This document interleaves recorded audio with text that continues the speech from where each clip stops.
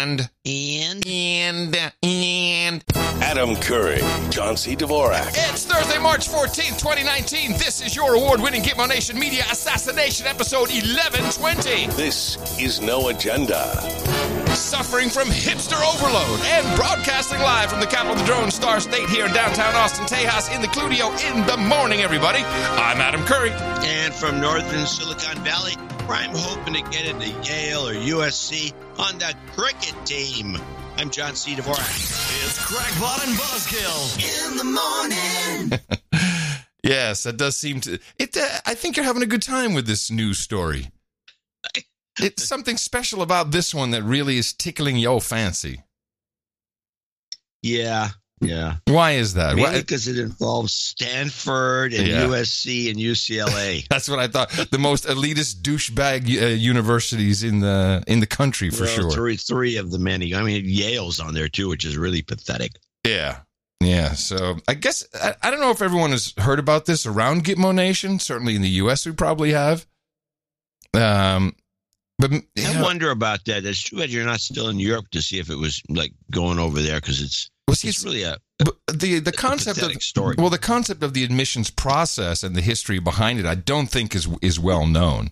Because you're in Europe, one of these countries. It's like, you apply and you get it, and and it's a lot of it's free, or of course it's not free because now it costs more. The books are crazy. There is some tuition you have to pay, and kids are complaining around the world about it. Think of the UK, also the Netherlands.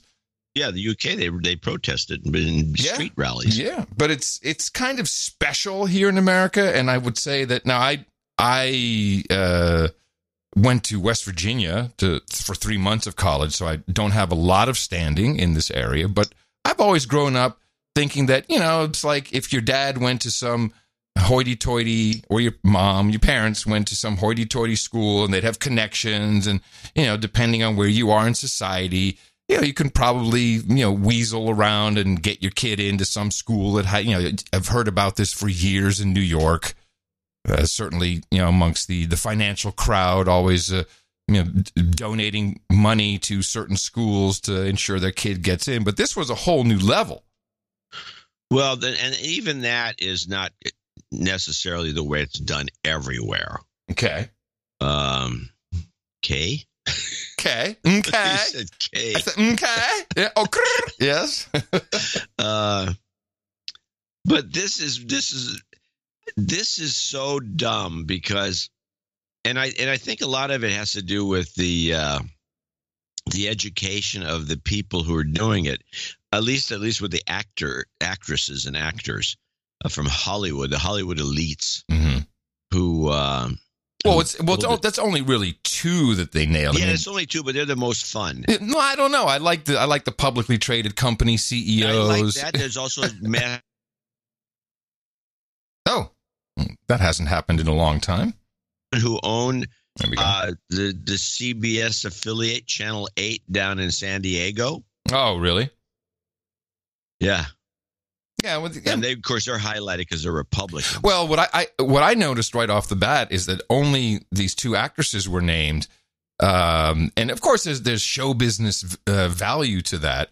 But you probably wouldn't want to be exposing big donors to campaigns at this moment, because regardless of who they donate to, they're going to be shunned and shamed, and then people have to give money back, and PACs will have to be investigated. So I saw the news media being very careful about, even every article I found, doesn't mention the companies that these people run. Just CEO of this kind of company, of a shoe company, and this stuff.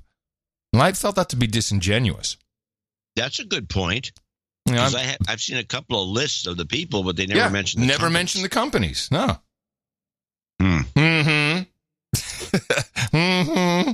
And also not mention, how about the admissions boards? Well, that is discussed because it seems as though there's some issues with the way it's structured. Yeah. But they also don't mention the kids. Well, not yet. Honest about it. Not yet. This is the thing, except there's a couple kids we do know for sure. The not Huffman's, but Laughlin's daughters, who are both YouTube celebrities, and I have some clips from them, which are very ironic. So I thought that I'd hate to do it. Okay. No, you don't hate it. It's great fun. I don't hate it. You're right. But let's back off and these kids, because they just say, well, the kids, what are we going to do with the kids? The kids, they were unwitting. They didn't know. And now they're going to be kicked out of – probably they should be kicked out of school, embarrassed, kicked out of school. And you end up with, the poor kids. The kids had to know what was going on. When you get it, sure. You don't become a member of the women's crew team. And a lot of this is Title IX stuff, by the way, for people out there who follow sports, athletics in college. Title IX is the law that came down that says you have to give as much money to women's sports as you do to men's. There's a lot of women that aren't even remotely interested, but they still have all this money. And so they have a lot of this. It's not necessarily scholarships, but there's room for more women in sports. And so a lot of these are women that got in. So just briefly, just to recap the way I understood the way the scam works, this one guy, apparently, I have a feeling there may be more, would connect with the parents and say, okay, you've got to give me some bribe money, and that could be in a combination of a donation somewhere, but it seemed to be a lot of cash going to coaches, special programs, nonprofits that were run by people in the athletic department that had like official sounding names. And then what the coach would do is say, okay, well, this person clearly belongs on the rowing team or crew, as we call it. Yeah. Or golf, or here in UT of Austin, the tennis team. And then they would say, oh, this clearly we need to bring this person in because just look at the promise. And they went so far as to, in some cases, even Photoshop their kids' heads onto different athletic bodies, which is the best. That shows some real initiative and creativity right there. I love that. That's one of my favorite things. Yeah. So now, is this the reason why this is a big deal? Is A, because it's a lot of elites, and in this case, we have two Hollywood elites, kind of interesting. But there's some actual legality around this, especially institutions that receive federal funds. This is a violation of actual laws, right? Yeah. No, there's a lot of it's basically a giant fraud case. Yeah. Mimi says that she may have heard from this guy back years ago when he was running his operation out of Sacramento. Oh. Huh. And I suspect, and I don't know if this is going to get looked into, that the only reason that I think JC was having trouble in some horrible private school. And a little call came in. I think that there was some collusion between the high schools and this operation for probably some funds, I would assume. I think we should investigate kindergartens. I'm sure this goes all the way down to K1. Well, I don't think it goes down to kindergarten. Okay. Using that sarcastic approach. Not really. No, that's not sarcastic. I think that may be. Well, there are kindergartens that people I know struggle in New York City and some of these places. Yes. Oh my God, we've got to get my baby can't get into the right kindergarten. That's right. Yeah. There is an element to that. That's the whole path. Get you in, baby. Yeah. I'll get you in. Yeah. I'll get you in. Anyway, so there's and she says it's just some guy was a hard sell. I'm going to do this, I can do this, I can do this, I can do that. And Mimi's response to the whole thing was, everything you've described to me, I can do. Yeah. I can bribe people. I don't need you for that. I asked her why she never told me about this. And she said, because you'd say the same thing I did. Uh-huh. What are you going to do with this guy? They want to win too much money. Meanwhile, your son graduated cum laude. Evergreen. Oh. Crazy school anyway. He went to Evergreen? Yeah. Evergreen. Oh, my goodness. All right. Nice. So did his wife. So, it worked out for them. Yeah. So one of the people anyway, they talk about the kids and they say, well, the kids probably, I don't believe that because the kids some of them had to take the special exams in his private setting. With people sitting right next to them. There's a whole slew of problems with the kids. But let's play My favorite one is this woman who's a YouTube celebrity called Olivia Jade. Mm-hmm. And now, is she one of the daughters of Laughlin? Is that who she is? Yeah, she's one of the daughters of Laughlin. She's a very famous YouTuber, like 2 million followers on YouTube and Instagram. And I have one wrap up of her, which is the Olivia Jade original Does Not Care for School 34-second clip. And then the whole college thing. Yep, I'm going. I'm living in a dorm with a roommate who's so sweet. With work, it's going to be hard. Like my first week of school, I'm leaving to go to Fiji for work. And then I'll be in New York a bunch this year for work and traveling to a different country because I'm creating something with this country and that's for work. So I don't know how much of school I'm going to attend, but I'm going to go in and talk to my deans and everyone and hope that I can try and balance it all. But I do want the experience of like game days, partying. I don't really care about school. Woo! As you guys all know. Fuck school. Woo! She's the one who went to USC with her sister, who I think will both get drummed out. Now, is this so competitive, USC? Is this a competitive school? Well, this is the joke of it. I went to the University of California, Berkeley, and our thoughts are always the same about USC. How hard is it to get into USC? Or how dumb must you be to be rejected? It's called the University of Spoiled Children. Yeah.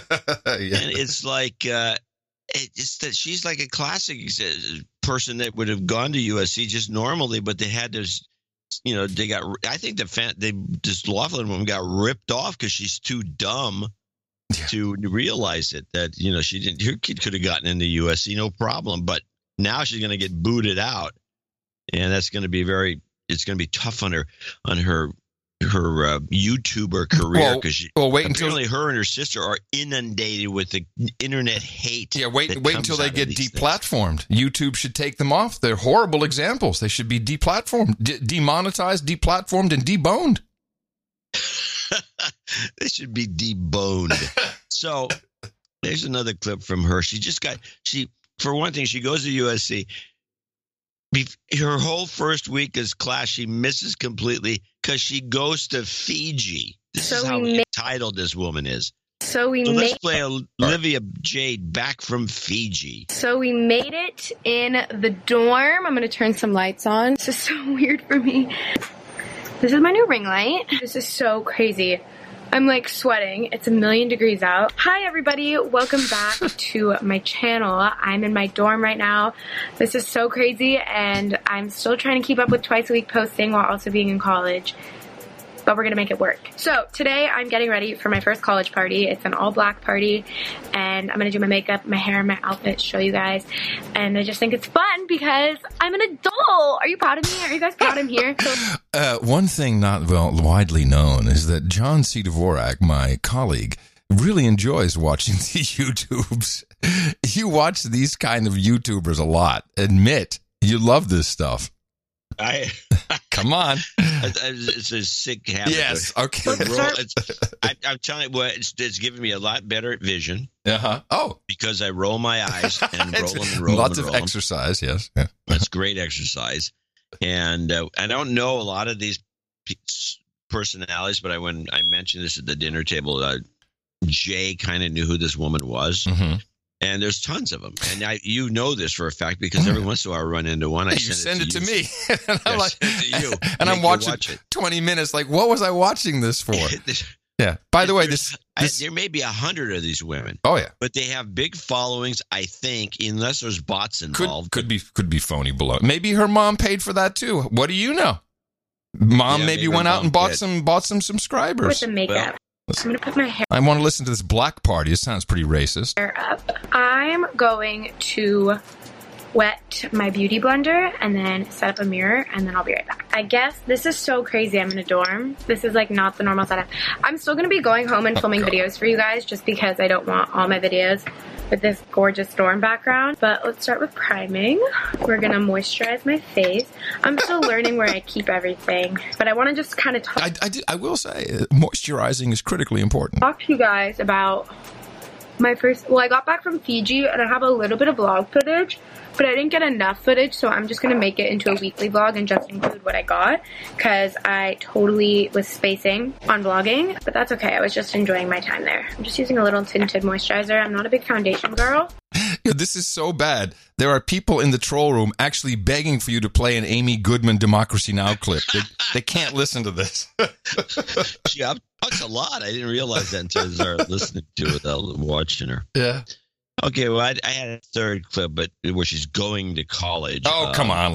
We might as well do it. So this is her going to college? Right. Yeah. Aware and like self-conscious Yeah, this about is who I before let she got scammed into college. And now she's happy to be going. into my life. But since I'm going to college, I need to work on just seeing the good in people before I think everyone's just an asshole. Because people are really nice, and I just don't give anyone a chance. So this question is like such a big question I get, so I'm going to answer it. Will you be attending college, and if not, what's the next step on your career you wish to focus on?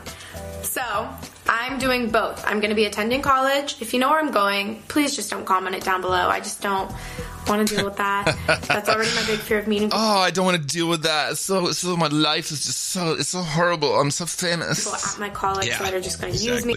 Yeah, I can't listen. Do you mind if we not play the rest of this? It's fine. Okay. A couple of things about She's so full of herself. It's like ridiculous. I mean, it's just that you kind of have some sort of I hate to say this, and there's a word for it for kind of enjoying watching someone suffer. Yeah, Freudenschade. Yeah, exactly. It's a fine German word. Well, there's a couple. And only the Germans would have a word like that. A couple of things going on with this. One, of course, we never want to let a good crisis go to waste. So now Jared Kushner's Harvard acceptance is being questioned. Let's dig into that.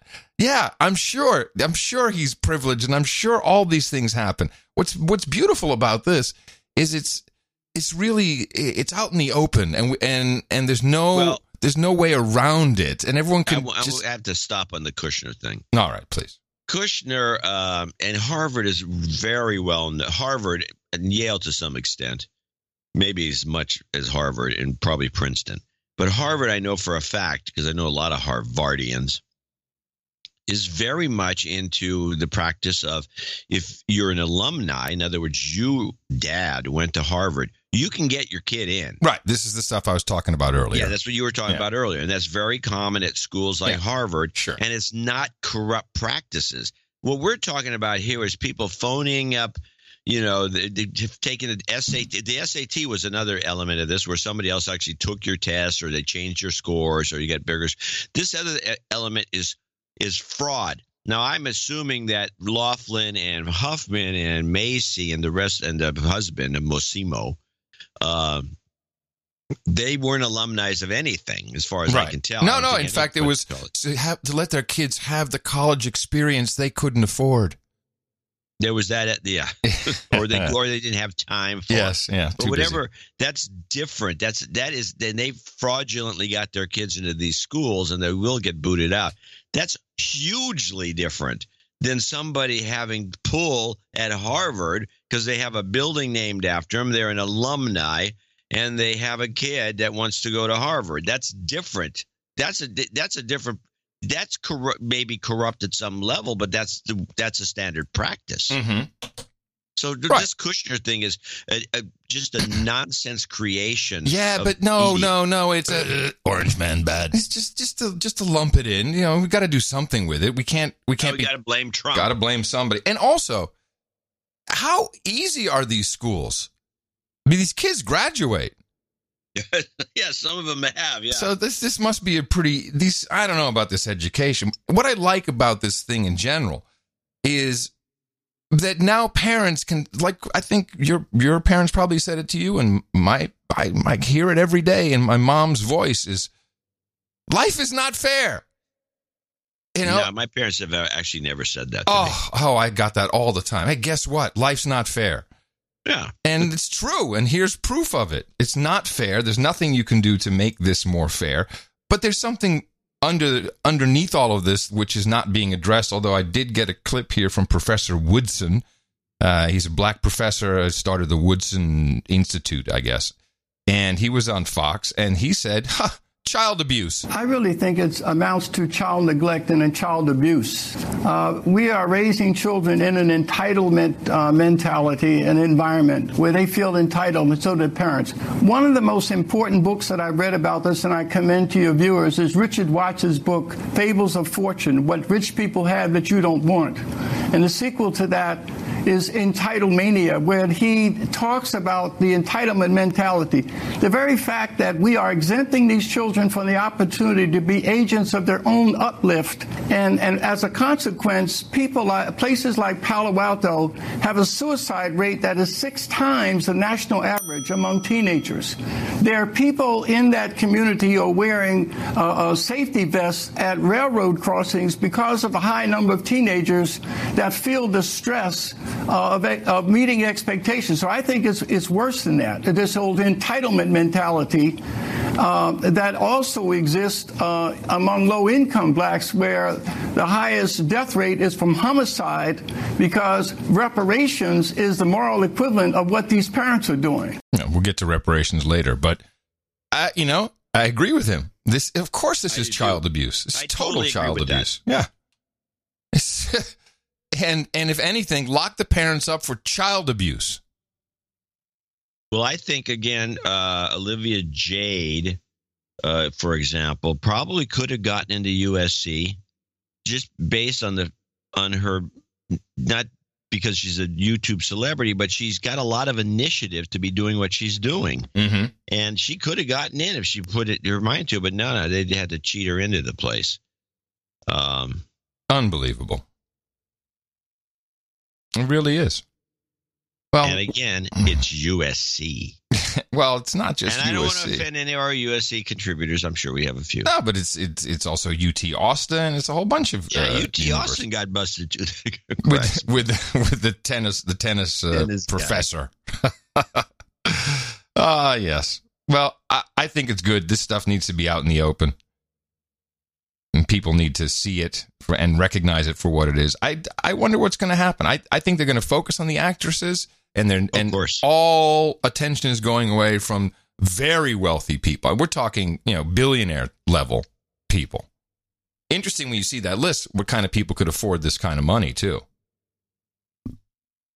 Well, this one or two got really, really raped. I mean, $6 million or big bonuses of $1 million to some coach. I mean, it was ridiculous when other people weren't paying that much. Yeah. Let's see, who did we have? How dumb were these kids? That's the way I always look at it. Well, I don't even think they're dumb. This is, at this point, it's probably just something that is done. To a junior. What's wrong with some elite's kid going to a junior college? Community college, or going to a small, state university. Socially unacceptable. The parents will get weird looks at the parties. Who I need to speak with about this is the former New York banker. So I have reached out to him for hey, let's have lunch. He moved to Austin for his kids. He wanted to get out of that system, and that truly is the reason. Like this, there is that element, especially back east. He said the schooling. He's going to what city? College of New York instead of Swarthmore? I thought he was going to go to Swarthmore. Oh, did the promotion not come in this year from the bank? So, yeah, there's that element, and it's got nothing to do with the kids. And I think a lot of kids would benefit from going to a good city college in New York. It's a good school. There's a lot of those around the country that are good schools to get good teachers. That's never going to happen. That's not how it works. Forget it. This is not. It's not even about the school. It's about prestige, and it's setting your kids up for failure. Really. Yeah. Well, they will have issues when they get older. Yes. Unless they stab the parents. Yes. What if I jump over to? I'd like to jump over to that Woodson, Professor Woodson again. Because this reparations thing, we've talked about it a few times. Yes. It always shows up and it tries to get tries to get legs during a Republican administration. Where was the reparations push during Obama's era? A black president. Well, we'll start with Kamala Harris, who is not African American. So, would she even have claim? And she's a brown woman, but not African American. She's Indian Jamaican and raised in Canada. Here she is on the topic. It means a little bit different things to different people, but I think generally the idea is the same. One of the Democratic presidential candidates is floating an idea. It's a way to pay reparations for slavery and racial discrimination. Several candidates have endorsed that notion, although they're rarely giving specifics. Senator Kamala Harris also says the matter needs study, but in a talk with NPR, she did suggest... Before we continue, isn't the original reparations based on the promise of 40 acres and a mule? Was that the idea? Is that where this stems from? I don't think so. Okay. Just what's on her mind. Sure. You can look at the issue of... I left that in just for you. Thank you for doing that. You know it annoys me. I left it in just for you. You start off your... Sure. You can look at the issue... Hey, you know who else does that? Elizabeth Warren. She does that all the time. Sure. Of untreated and undiagnosed trauma. African Americans have higher rates of heart disease and high blood pressure. Mm-hmm. It is environmental. It is centuries of slavery, which was a form of violence where women were raped, where children were taken from their parents. Violence associated with slavery. And there was never any real intervention to break up what had been generations of people experiencing the highest forms of trauma. And trauma undiagnosed and untreated leads to physiological outcomes. We're talking about the same thing as post-traumatic stress from a war. That's the kind of thing. Absolutely. But listen, unless there's intervention done, it will appear to be perhaps generational, but it's generational only because the environment has not experienced a significant enough change to reverse the symptoms. You need to put resources and direct resources, extra resources, into those communities that have experienced that trauma. So that's an example. Reparations in my could be mind, mental health treatment for African Americans. I think that the term reparations, it means different things to different people. Mm-hmm. But what I mean by it is that we need to study the effects of generations of discrimination and institutional racism and determine what can be done in terms of intervention to correct course. All right. So there you go. Centuries of slavery have led to post-traumatic stress disorder for today's African Americans. It needs to be researched, he says. But yes, we need to put resources into that. Now back to Professor Robert Woodson. Wheel spinning, yeah. Now, but there's real talk about money in doing this. That's a plus. I mean, you have to realize that the sociologists of this country and the world somewhat, although I think we have most of them, have been doing this since they've been cranking through this research forever.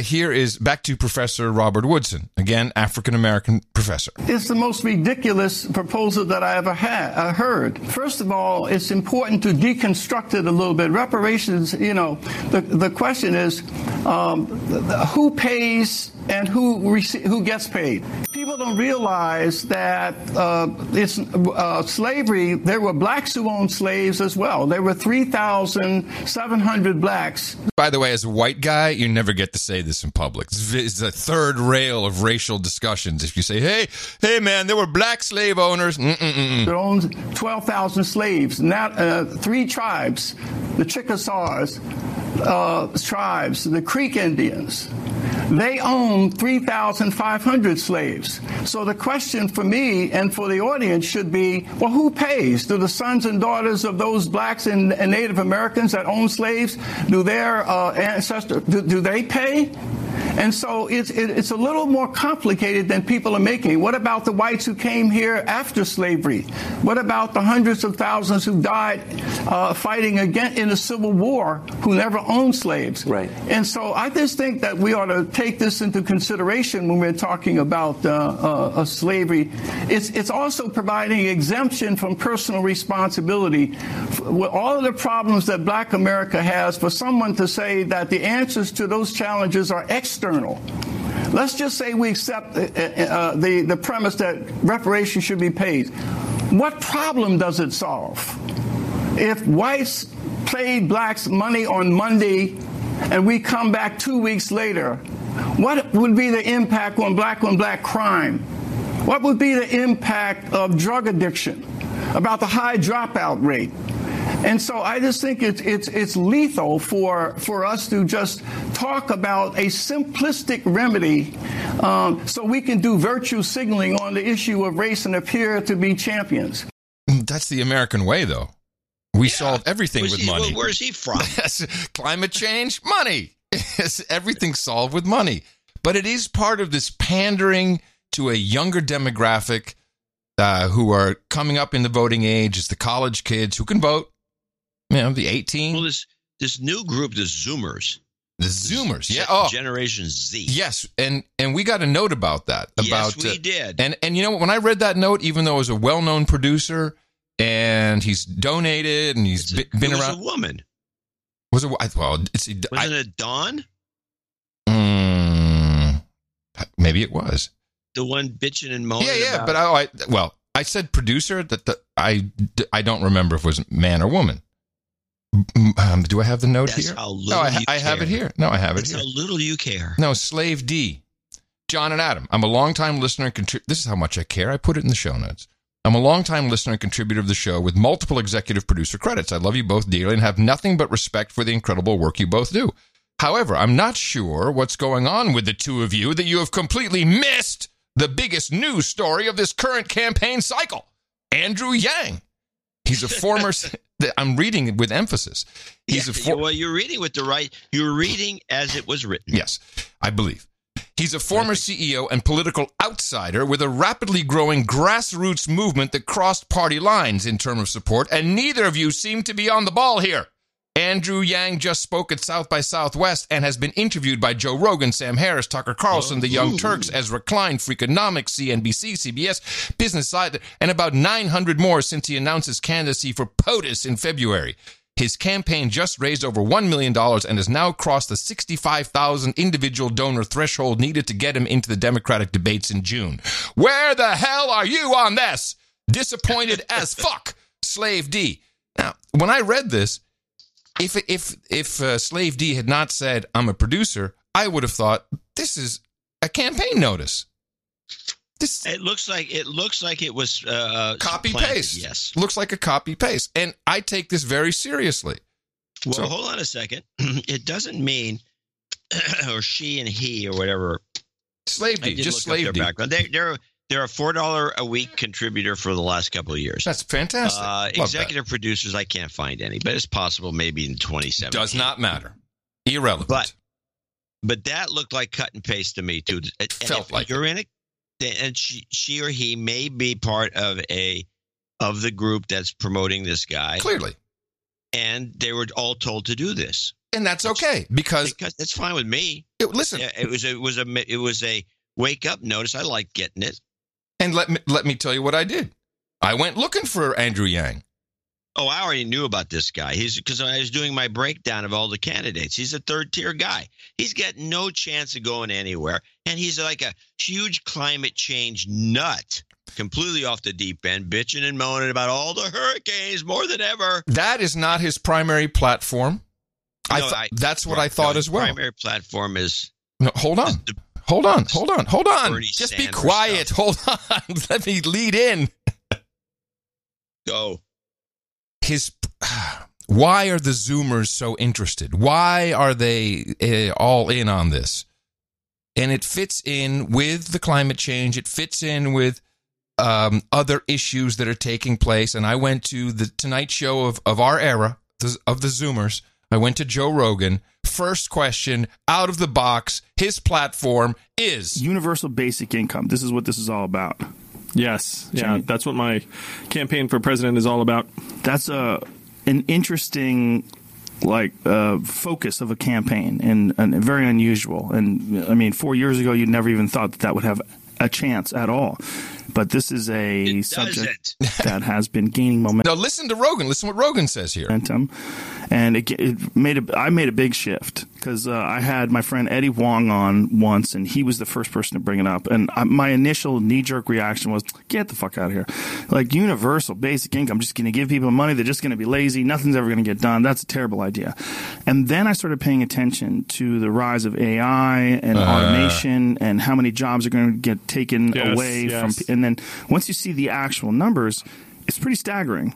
So I have like a minute left on this clip, but this is what has been going on with college kids, or with the Zoomers as they're called, is they've been beaten into fearful submission of the earth collapsing on top of them. AI is taking over. You'll have no job. Shut up, slave. And instead of looking at other innovations that could take place, or other black swans, you name it, or the actual reality of robots on the road, Rogan bought into it. I listened to the whole interview. It's about 2 hours. And based on some prognostications, like the solution is, well, because we're going to have these kids, these kids won't have any jobs. So we got to give them some money so they can be creative and create great art. Here's the next minute. Yeah, and that's how I got there, Joe. Like, I spent the last 7 years running an organization that I had started called Venture for America, and we helped create about 3,000 jobs in Detroit, Cleveland, St. Louis, Birmingham, New Orleans, other cities around the country. And I saw that we're pouring water into a bathtub that has a giant hole ripped in the bottom. And that for every 5, 10, 50 jobs that my entrepreneurs are going to create, we're going to lose 5, 10, 50,000 jobs. It's not something that people intuitively suspect could be a real issue either. It's one of the ones where you kind of have to go shake people, like, hey, look at this. This is coming. There's a cliff. We're going towards this cliff. It's darker still in that. So when I was digging into the numbers, I found that it's not this cliff that we're heading towards. It's actually more of a curve that we're on.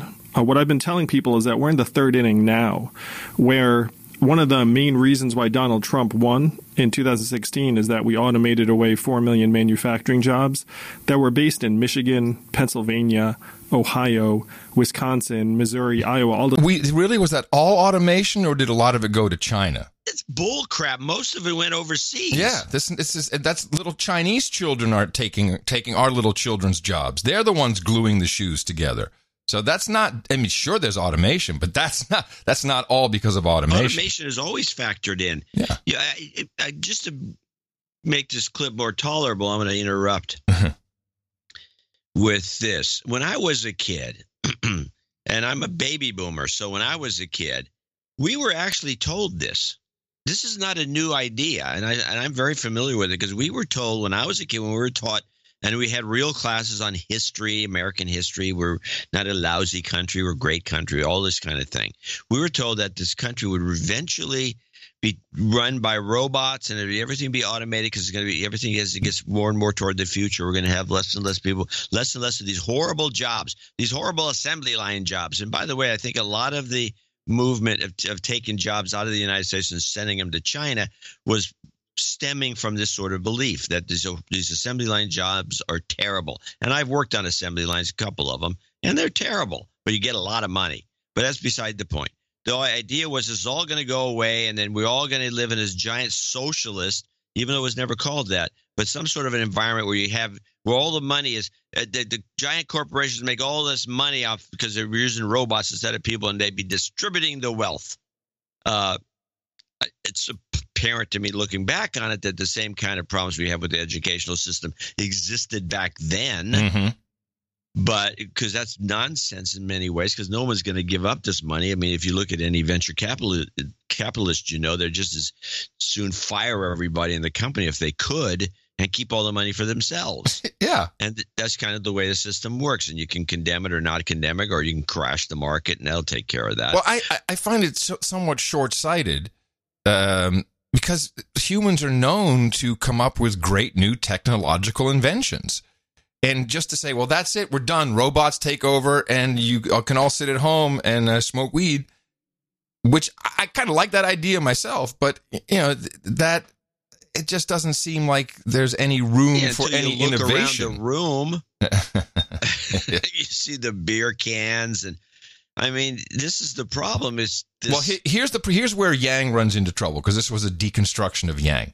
You can't be for easy, I'll just call it easy immigration, if you have universal basic income. If you have universal basic income in your country, you need a moat. You need a moat with alligators and booby traps, because everyone will want to come in. Yeah. Like, hey, they can go there, and that will be a problem. So Yang is not talking about the other side of his universal basic cable, which I think is that's what I'm for. Everybody gets universal basic cable.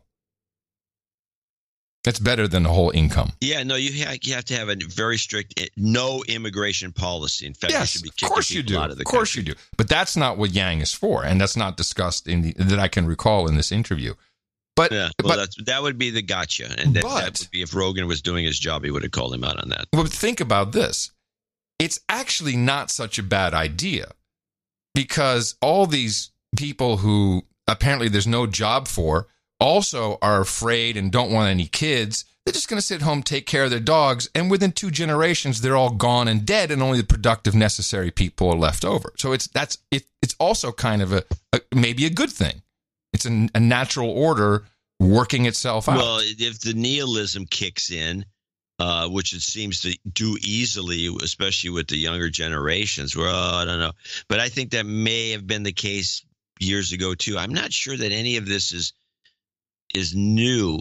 There's some other structural thing that needs to be fixed, and I'm not sure what it is, but it's definitely it's definitely not solved by shipping all the companies and jobs overseas. No. But I think it's just also poor economics, just really not understanding even where we're at and how realistic a lot of this stuff is. The only thing I see a valid argument in is truck drivers. That I think we will see autonomous trucks eventually. Maybe not in your and my lifetime, because it takes so long for this to work without a driver. And even then, you can have one driver, scanning 30, 40 different trucks. Yeah. Oh, here's the real problem. You got the Teamsters Union. Another issue. They're going to start, popping holes in tires, running trucks off the road, putting IEDs on the road. Yeah, baby. I mean, it's not going to work because of that. There's too many truck drivers that aren't going to put up with a lot of them are already getting screwed in one way or another by Mexican drivers that are allowed to drive on our roads.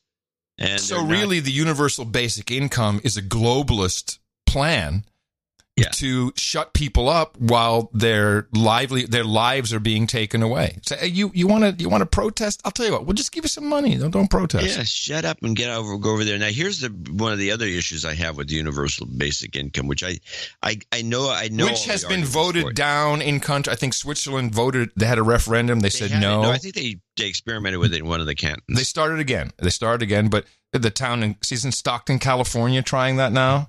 I don't know. The EU countries have rejected it. It's not necessarily cut and dry system that works or that people like. Well, it's subject to fraud if it's not universal. Actually, universal. So you have a real problem there. In other words, you can't do it in some spot because people are just going to come over there. Hey, I want my check too. Exactly. But if you have everybody getting a basic $4,000, is that? And I'd like to talk to some macroeconomists about this. Won't that just jack everything up? Well, so now the base level of being broke. Oh no, it's better than that. $4,000. Oh no, it's better than that. The $4,000 comes in. Where does that go to? It goes to the same people who are automating, namely Amazon. People are going to spend their money on more shit from Amazon. So the guys who automate win. It's almost like free tax money.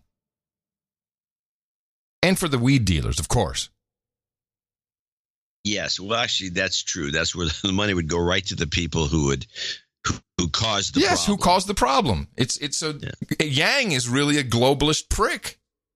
Well, I look over his whole platform, not just those 3 items he has on his front page and the rest of it. I think he's probably a globalist prick. Yeah. I would say that's probably true. Yeah. Seems like it to me. And he's got his $1 million, like our note writer pointed out, and his 65,000 individuals contribute so he can be on the debate stage. He's going to go on the debate stage, and it's going to be just another guy that won't be on the debate stage 2 debates later. Right. He can't keep up the pace. Nobody's going to go. It's not. No, the guy's third tier. He's not. That's why we never discussed him. Yeah. I knew all about him. I saw a couple of specials on him. He's got a good publicist. That's for sure. Mm-hmm. But he's not. It's kind of a hobby nominee. Well, Elizabeth Warren is running her campaign. That's definitely a hobby at this point. I don't know why she's still in the first tier, in my opinion. She's got to be wasting her money, but she's got a message that I think is accurate, but falls on deaf ears. People don't really want to understand, the deal we make with Silicon Valley and the tech companies. And a quick clip of that. Sure. See? Sure. I told you.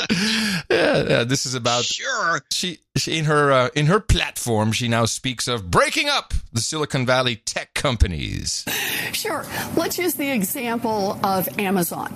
Amazon runs two kinds of businesses. One is it runs a platform, and that's the place where all the small businesses come and they trade and they buyers and sellers meet. And Amazon runs that platform, but also sucks out tons of. Hey, stop. Yeah, stopped. I want you to start over because I want to put a preface in here. Okay. Now, breaking up companies, I used to write a lot of columns about breaking up Microsoft. The rationale for breaking up a company is that the company is unfairly leveraging everything they do in a very monopolistic manner, right, or some way that gives them a distinct advantage. Right. Microsoft was a good example of this because they would bundle the Explorer if it was a Microsoft operating system, it worked best if Lotus got bumped off because Lotus or Excel's something about Windows isn't ready or something. There's a rhyme to it. Windows isn't done until Lotus won't run. Yeah. Okay. That's your developer mantra. Yeah. Yeah. And so they had this, and because they had Excel. And so they would, so you're leveraging all these different things into one monopolistic practices operation. Amazon's got two things, more or less. They've got a retail store and AWS. They're not leveraging one. They're not using those two items to leverage the company. If they didn't have AWS, they just have their own back end. Well, this is not what she's talking about, interestingly. Well, I thought she wanted to split off AWS from Amazon stores. No, that is not what she wants to do. No. This is... then what the hell does she want to do with Amazon? Well, let's have a listen. Okay, sorry. I'm sorry. Ignore the preface. No. You make a very valid point. That's why I've typically ignored what she has to say. I'd kind of ignore her in general. But I wanted to hear the breakup of big tech and what her rationale was. So can you tell us, Liz? Sure. Let's use the example of Amazon. Amazon runs two kinds of businesses. One is it runs a platform, and that's the place where all the small businesses come and they trade and they buyers and sellers meet. And Amazon runs that platform, but also sucks out tons of information from every single transaction. It then uses that information that nobody else is privy to look out and say, oh, there's a profitable business. We think we'll go into competition with them. And so it then puts out a product in competition with the pet pillow sales guy and then moves the profitable business back to page 6 and puts Amazon right at the front, Amazon's own business. So the way I see this is a little like baseball. We'll use a baseball analogy here. You can be the umpire, that's the platform, or you can have a team in the game. That's running these individual businesses that meet on the platform. But you don't get to do both simultaneously. So I think those ought to be broken apart. I think she has a point here because that is something Amazon actively participates in. I've heard plenty of horror stories. It's even worse. It's almost like a deplatforming. Yeah, Microsoft used to do that, pull that stunt. Sure. Constantly. I mean, and Apple used to. Sure, you said sure. Sure. It's the lexicon. All the hip kids are saying it. Sure. That's the show title. Sure. Apple will find something that's popular. Hey, this is a great little application. They will create it themselves, stick it right in the OS, and screw you, independent developer. Yeah, that happens. And this Amazon deplatforming, it really does happen. But I'm baffled by the idiocy of all. Yeah, I understand that it's a great way to make money, but the future lies in the decentralized nature of the internet. You can stick up a web page, you can get paid. If you are daring enough, you'll use PayPal, but you could actually use Bitcoin or other things. And this is why I think Amazon should not be broken up. I think not for this reason. I think that the vendors, it would be just like Uber. It would not be hard to create a cooperative system that everybody could use. Done. Yeah, I agree. But let's stop for a second. And how do you can't? What is this? They can be regulated, but broken up. What do you break them into? Well, Bezos can be broken into little bits. Just because it'd be fun to watch. No, you can't. It's all integrated. It's their business. It is their actual business. And they have a big advertising business, too. So, yeah, I mean, but they can be circumvented so easily. Any provider could say, you know what? I'm not going to deal with Amazon. They're a-holes. I'm going to do it over here. Now, will you get the promotion of Amazon? No. But do you know how hard it is to make... Ask Eric the Shill. How hard is it to make money on Amazon? It's hard. They take a lot. There's all kinds of stocking issues, and it's not simple to deal with them. But you got to be there. And I'd say, no, reject it. Maybe one of those universal basic income kids will come up with a decentralized Amazon-like platform. It's not unthinkable. Well, Amazon has done a pretty good job of putting it all together. Of course they have. And they have, 25 years almost? They've been close to it. It's not like it. They didn't just start yesterday. So what other people in Congress are doing, although, Elizabeth Warren, it's a great little talking point, break them up, ha, ha, ha. They took down her Facebook ads, and subsequently Facebook had to go off air for most of the day. Another OTG moment. Do you know how many companies lost money because they rely on Facebook, their company web pages? I think that's dumb. Yes, of course it's dumb. How hard is it to have your own web page? But the dumb part is that people they're not, first of all, they have no vision, but they have not been taught what the internet is. To most people today who have not witnessed the rise and went through the personal computer revolution, or have not been taught, have not read about it, have not been taught, they think that just like AOL used to be, I got the internet. I'm good. I got AOL. Was it really the internet? No, not really. Keyword. You got your keywords. But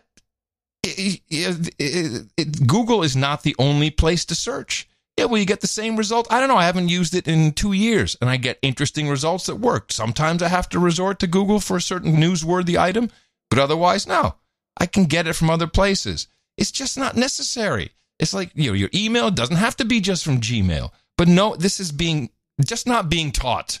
That's the universe. If the universities would teach some of that, I'd be okay with the social justice crap. But they don't. And then I'm actually stunned by this.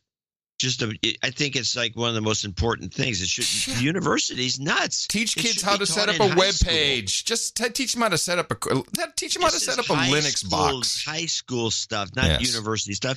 When the 7th and 8th grade, even you could put up a web page. This is a note to homeschoolers. A part of your homeschooling curriculum should be your kid should be able to start up a server, a web server. How about that? Just a web server, and publish a page and register a domain name and map it. Yeah, you could do it on the home computer. Yeah, of course. If it got popular, your ISP would not be happy, but you could still do it as just an exercise. There was a very good C-SPAN televised questioning of a very stupid guy and the wrong guy. This is a typical. We're gonna haul you in before the Senate. I think it was the judicial oversight for some reason. Senator Harley, Republican from Missouri, was questioning Mr. DeVries, a Google scholar who they sent to Washington to be the lamb sent to be slaughtered, and man, did he get slaughtered. And this is all of and. What? Hold on, back off. I didn't catch this. So wait a minute. So Google now has. Do you think they're just laughing about this at Google HQ? The Google Scholar program has been around for a couple of years. That's been around for a while. Really? Yeah, and you go and lecture, and you become important, and I think you get a badge. You get maybe a sash. You know, maybe they should run it out of USC. I'm a Google Scholar. This is about Google's practices in one area only, and that's the clips I have for you for today. And it's the most important area I have learned through my OTG experiments is location. What is your location? Your location tells who you're with, what you're doing, if you're at the doctor's office, if you're shopping, all these things. Location is the number one. Google's foundation is based on Keyhole. That's where they really got the goods from. And that was the geospatial database and the mapping system. And location is the most important thing Google does. And so this guy attacks the Scholar about their practices. I'm concerned about the implicit bargain that consumers are being asked to ratify, by which they get supposedly free services but actually have enormous amounts of personal data extracted from them without knowing what exactly is going on. And Mr. DeVries, I'd like to begin at least with you and your company, the largest, arguably most powerful company in the world. I noted your testimony, your written testimony, you say for over 20 years now, our flagship products have been free. And then you go on to say, next paragraph, that Google clearly explains how it makes money and clearly explains how your products use personal information. And my question is that really true? Are any of those statements actually true? So let's take some examples. Let's start with location tracking. Let's start with your Android phones. Do you think the average consumer would be surprised to learn that her location is recorded and sent to Google hundreds of times every day, even when she is not using her phone? Thank you, Senator. I do think we take as strong an effort as possible to try to explain these things clearly. No, you don't. I understand that it's complicated the way a mobile phone works. Do you think that she would? Do you think she would be surprised to learn that even when she's not using the phone, an Android phone, Google is receiving information about where she is? For instance, it's every 4 minutes or 14 times an hour, roughly 340 times during a 24-hour period. That's without use of the phone. Do you think she'd be surprised to learn that? So, Senator, I know that location information is absolutely core to making a mobile phone work the way that you want it to work. It's what makes maps work, it's what makes your phone calls be able to be routed correctly. And we have an optional service that's opt-in called Location History, which can collect location over time if people turn that on. He described it perfectly. They track your location. They have an optional service, which has, you're turning off Location History. You're not, and that's the point that the senator doesn't understand, because legally they're saying, yeah, you are now opting out. You're turning off your history. So that one application which enables you to see your history, it doesn't work anymore. But nowhere do they even claim that the location services are turned off. So this is a surprise to the senator, and he takes the very simple route of, well, it's ads.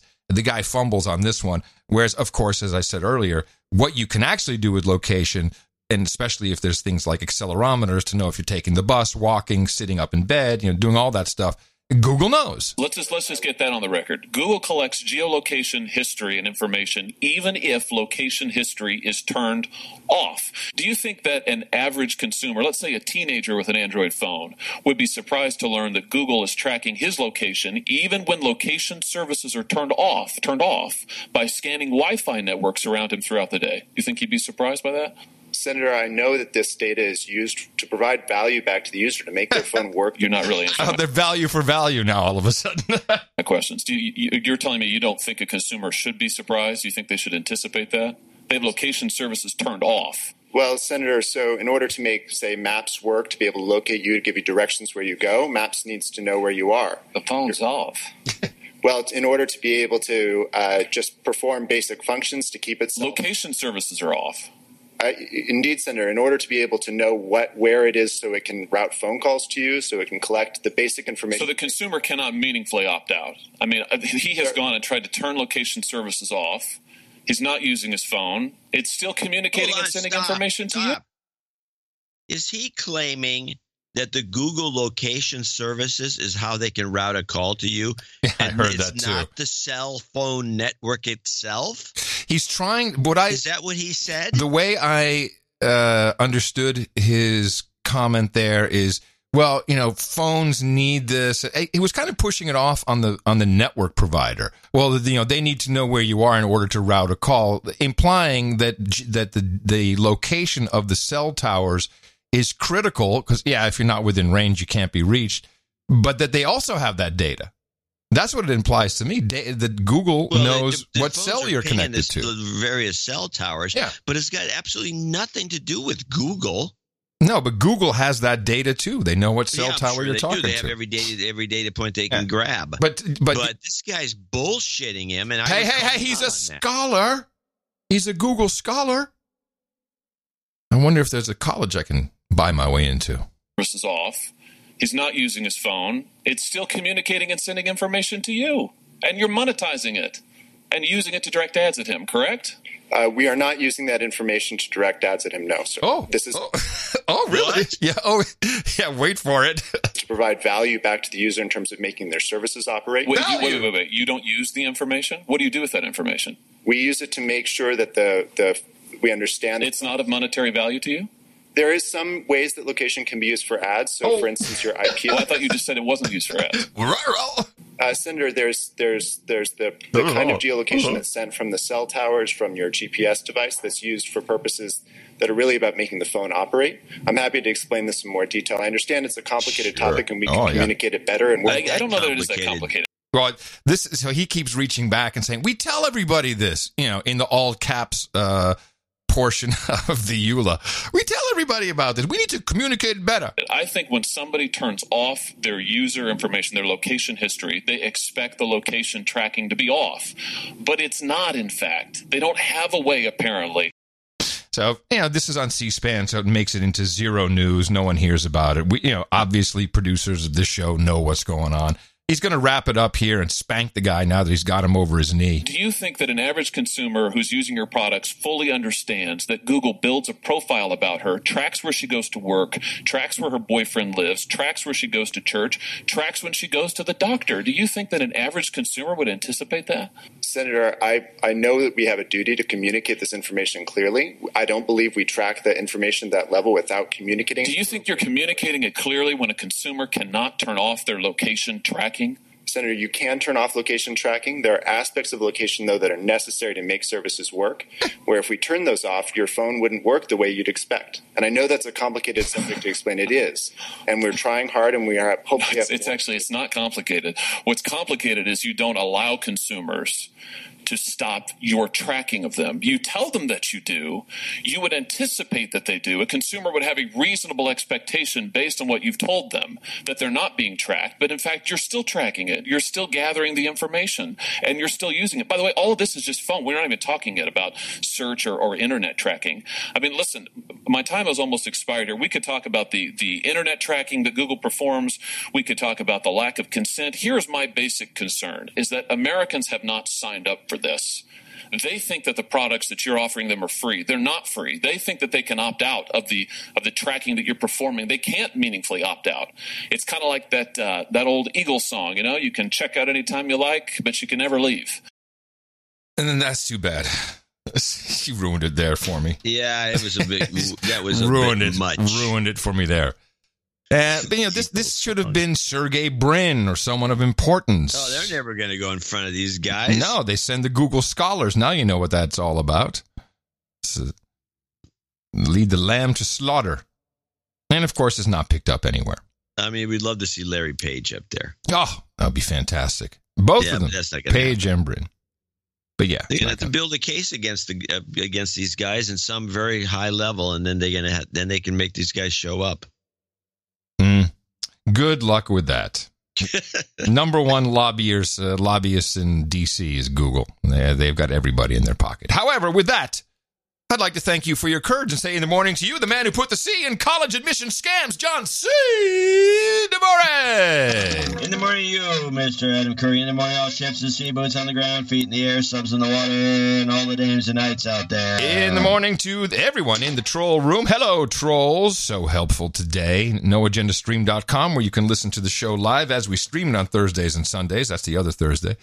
And you can hand off one-liners and give us information, and it's all kinds of stuff. It's highly appreciated. Always good to see the 1,000 or so people who are in there every single time we do a show. Also, I'd like to wish a hearty in the morning to Darren O'Neill. He has the three-peat, the hat trick, once again, 3 in a row, for the album artwork for episode 1119. The title of that episode that was from Sunday was Hyper Trending. And he did the film slate, which we like. It was the AOC film slate, congressional candidate casting call, and director Alexandra Rojas, producers, the Justice Democrats. It was good and very nice piece, although we had challenges finding anything else that we really... What was there was one that was just... It was really... I think it was Nick the Rat had a really good one, but he just threw everything in the kitchen sink in there, and it was too... Let me see if I can find it real quick. Yes, it was. Here it is. The AOC. So she had a rainbow in her hand. She was on puppet string. She had a Donald Trump ecstasy pill. She had that crazy guy's T-shirt on, but just the strings weren't big enough. You couldn't see it. Yeah, you couldn't see the strings. Couldn't see the strings well enough from any, like in album art, which is smaller than the submission is, because that was very close. We liked that one a lot too. It's just, you just couldn't quite see it. But anyway, we appreciate the work that all of our artists do, and I can see people are already putting stuff in for today without even knowing what we're talking about. They're working on it, and it's some fantastic artwork. It's well worth the visit to noagendaartgenerator.com. And unlike Google, we do like the value for value system, and we provide value. We give you it's about 6 hours a week worth of content. People seem to enjoy that, and all we say is send us anything that you felt equaled the value you got. And that's how we come up with our executive and associate executive producers at the beginning of each show. And we have a few people to thank as executive producers and associate executive producers for show 1120. And our buddy Sir Onimus of Dogpatch in Lower Slobovia has sent in $902. Now today is Pi Day, which meant we're looking for 3.141529, something like that. Yeah. So we have different donation amounts. How is the 902 derived? Did he send a note that we could understand? He did. He doesn't really ever. I think these are code numbers. It's a code to someone else that we have no part of. Yeah. We're like the crossword puzzle in the New York Times. But he doesn't even mention it, the donation. He just says a long note, which says the following. And we always read his notes because they're very good. Thank you for the continued deconstruction of the M5M brainwashing. The effort by educators, politicians, and media of all types to market ideas and products is a remarkable and continuingly refined art form. Your hard work and business model offers listeners a better way of being informed. So thank you. Following on John's comment about 1% of listeners donating, I am proud to be a 1%er, where they are honored rather than villainized. I can make an informed comment on the $100 bill circulation. With the strong dollar, it's preferred international currency. It's not all about crime, although U.S. payoffs do help. Many seasoned travelers of all nationalities can carry hundreds to convert to local currencies as needed while receiving the best exchange rate with weaker currencies. Yes, you get a better exchange rate with American money. I learned a motto long ago that still applies. American hundreds don't leave home without them. American Express traveler's checks. That's right. I remember that. A traveler's hint. Make certain they are new and have no stray marks or tears, or they will be rejected. Many foreign banks have an ink stamp to identify U.S. hundreds they receive for local currency, so they cannot be used again in place of the local currency, but are returned to the U.S. Oh, they're defacing our money? Apparently. That's illegal. It's illegal for Americans to do that. Yeah. Just one thing about that. One of our producers sent me a note about this question and said that many modern ATMs, modernized ATMs, now spit out 100s. Yeah, I've heard that. So that could also be something that's come into play. Maybe. A little travel overkill for me lately. I have not had 5 consecutive days in the same place since November. Wow. That's traveling. And it's a bit tiring. Grounding of flights from drones at airports and bombings overseas were almost a relief to me. Wow. As your show often reinforces to its listeners, all news is about perspective, and grounding flights helped my sanity. It just depends on where you are in life. Yeah, I guess. NJ, no jingles, but I would like some health karma for 3 people. Leiomyosarcoma returns for a family member living with us. Round 3 chemo for a dear friend 50 years after Agent Orange. Oh. Thank you, Agent Orange. Thank you, Lyndon Johnson, I guess. Yeah.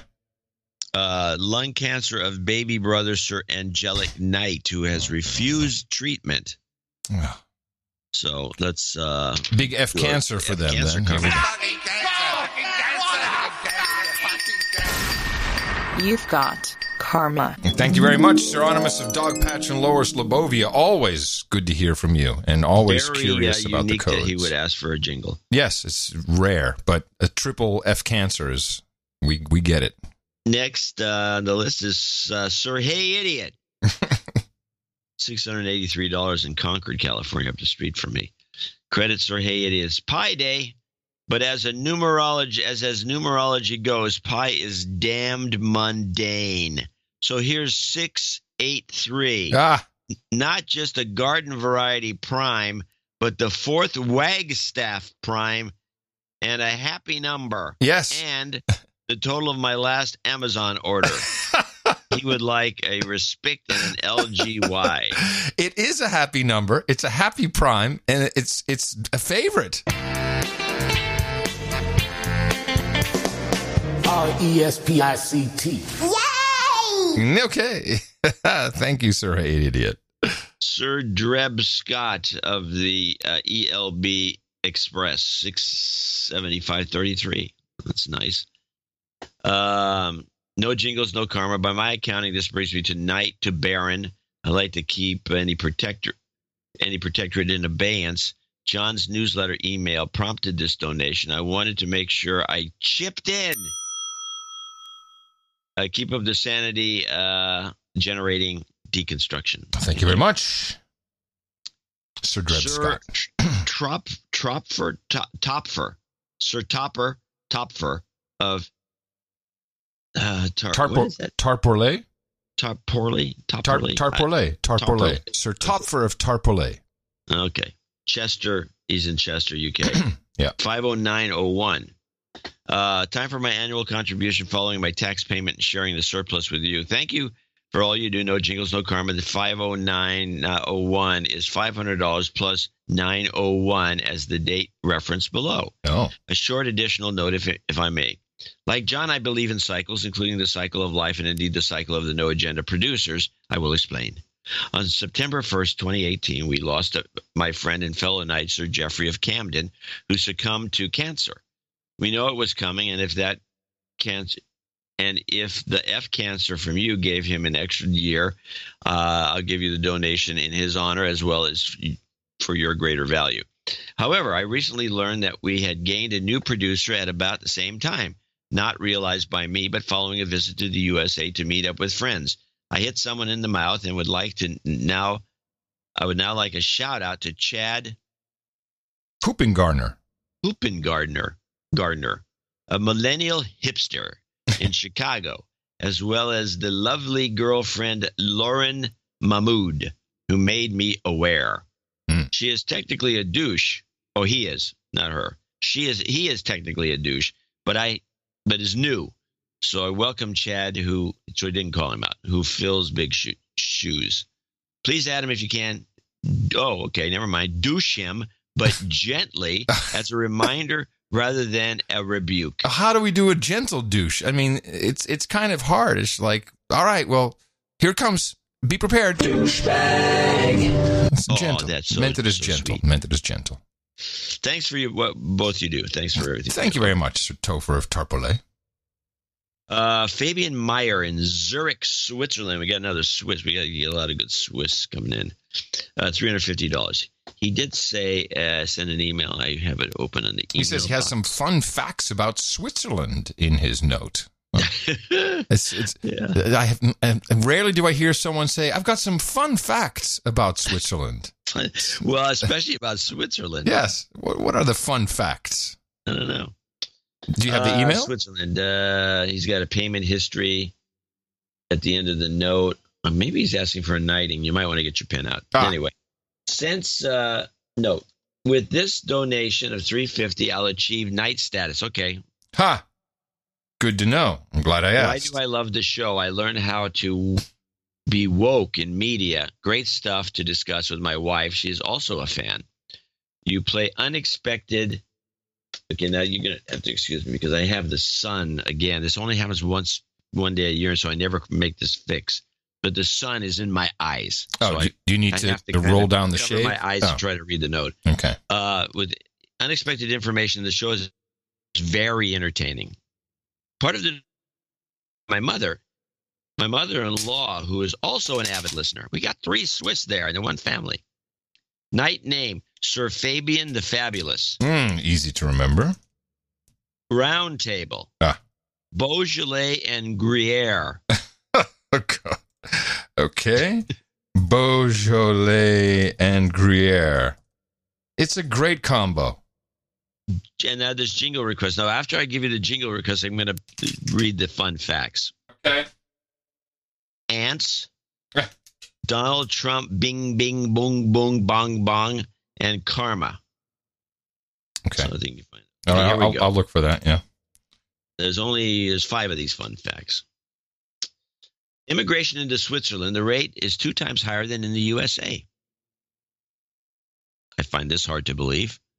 Biggest group, Europeans who get better jobs than in the EU. Well, I don't find that hard to believe. Guns popular with kids. The city of Zurich has a holiday and big celebration called Nabis Knabenschießen. Nabenschießen. Every fall, where 4,500 boys and girls in the ages 13 to 17 compete in shooting. The rifle is the official Swiss Army Ordnance rifle. The winner gets a big cash prize and a dinner with the mayor. If you work in Zurich, you'll get half the day off because it's an official holiday. Well, that's a little different than here. The Swiss they respect arms. Insect burgers. This is number 3. Sold in supermarkets since 2018, but sell really badly. The name is, no kidding, is Insect Burger and Insect Balls. I wonder why they don't like it. And he's got a photo which I can put in the newsletter. And he's got it from the. Oh, sorry about that. He got it from the Coop. I pre-binged. The Coop, which I should now these shops at the Coop. The Coop has a glacial salt, which is unfortunately my jar of it got thrown away. I'm gonna have to look it up. Maybe I'd love it if you could send me a bottle of it. It's a salt that's half salt and half potassium. So it's a mix of salts. Cash is king is number 4. A new 1,000 francs bill, which would be the equivalent of that's 1-to-1, so it would be $1,000 bill. Has been released last week. The new banknote is everywhere in the news. Nobody is talking about a cashless society here. Okay, and Davos, the S in Davos is pronounced a soft S, as in Davos, not Davo. I think we've always said Davo on this show. We've always said Davos. Yeah. We never said Davo. I've always said Davo. You said Davo. No, he says it's not Davo. Oh, it's Davos? It's Davos. Oh, okay. Davos. You got to I think I've always said Davos. Davos. I know people that have gone there, and they always call it Davos. No, then they should know. But no, it's not Davos. Don't say Davos anymore. Bell Biv Davos. And that's the last of the fun facts. Okay. Well, educational, by the way. That's what this show is known for. Hell yeah. And that's why we are happy to play your jingle request for you, even if I have to cut this one off because it's a little bit long. It's the ants. I got ants. I got ants.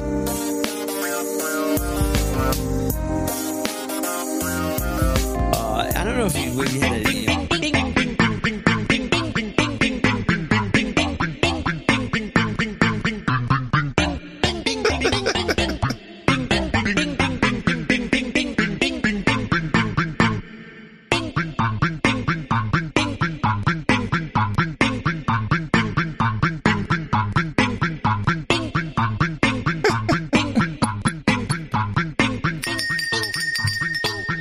You've got karma. I never heard that one.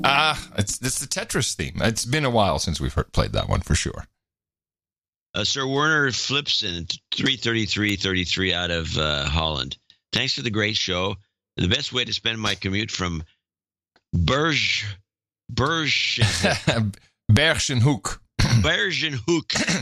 to Schiphol. Schiphol. He is our No Agenda Wi-Fi night, which still works. I checked it out. The Wi-Fi Schiphol special No Agenda system is still operational, but he's been offered a job at a different airport. I won't say which one. So sadly, he feels that when two things will happen. One, he won't have his 3-hour commute. He'll have like 7 minutes. So he feels that he won't be able to keep up with the show. I'm thinking, come on, man, you're at the airport. Yeah. What are you really doing? What are you really doing? But also, eventually, the Schiphol Wi-Fi access will just expire. But we certainly appreciate everything that's done, and it's still there. Some new guy will come and say, "What is this? What is this? What is this No Agenda login? What is up with that?" So thank you very much, Sir Werner Flipson. He's got to be a baron by now. Yeah, probably. Let us know, Sir Werner, and thank you, as always. Sir Otaku and Baron of the Northeast Texas and the Red River Valley in Louisville, Texas, 314.19. And that is the 314.19. There's your pie one donation. Of the variations of the pie donation. Yes. Happy Pie Day to the best podcast in the universe. Going to get a JCD mac and cheese, little girl, yay, and some karma to kick off spring. 73s K5VZ. Yes, 73s Kilo 5 Alpha Charlie. You slaves can get used to mac and cheese. Cheap macaroni and cheap cheddar melted together. Mac and cheese. Yay! You've got karma. Dame Gina in Providence Village, Texas, another Texan. 314.16. Another variation on the pie theme. That's the one that was cited, even though I got a nasty note from somebody. It's 315. It should be a 5. It's no 6. Please credit Dame Gina. No Agenda keeps our family sane. Thank you for all the work analyzing the news so that we don't have to. Happy Pie Day. No jingles, no karma. Happy Pie Day to you, Dame Gina. Thank you. Sir Craig Porter in Portland, Oregon, 31416. Hi, John and Adam. Happy Pie Day. Move to Portland has been a successful thanks to No Agenda Karma. I'm thinking of creating a Portland No Agenda meetup for the Knights, Dames, and well-wishers in the Rose City. Good. I'd like to request karma for you guys, as you always create a great show, and you certainly deserve it. Also, an L. Sharpton jingle could really hit the spot. Thanks, and have a great day. 73s, Craig Porter, KEOUAK.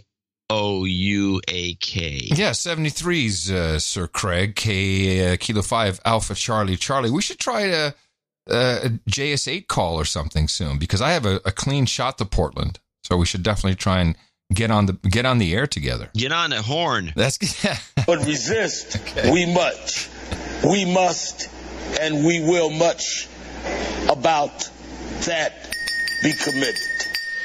You've got karma. Okay.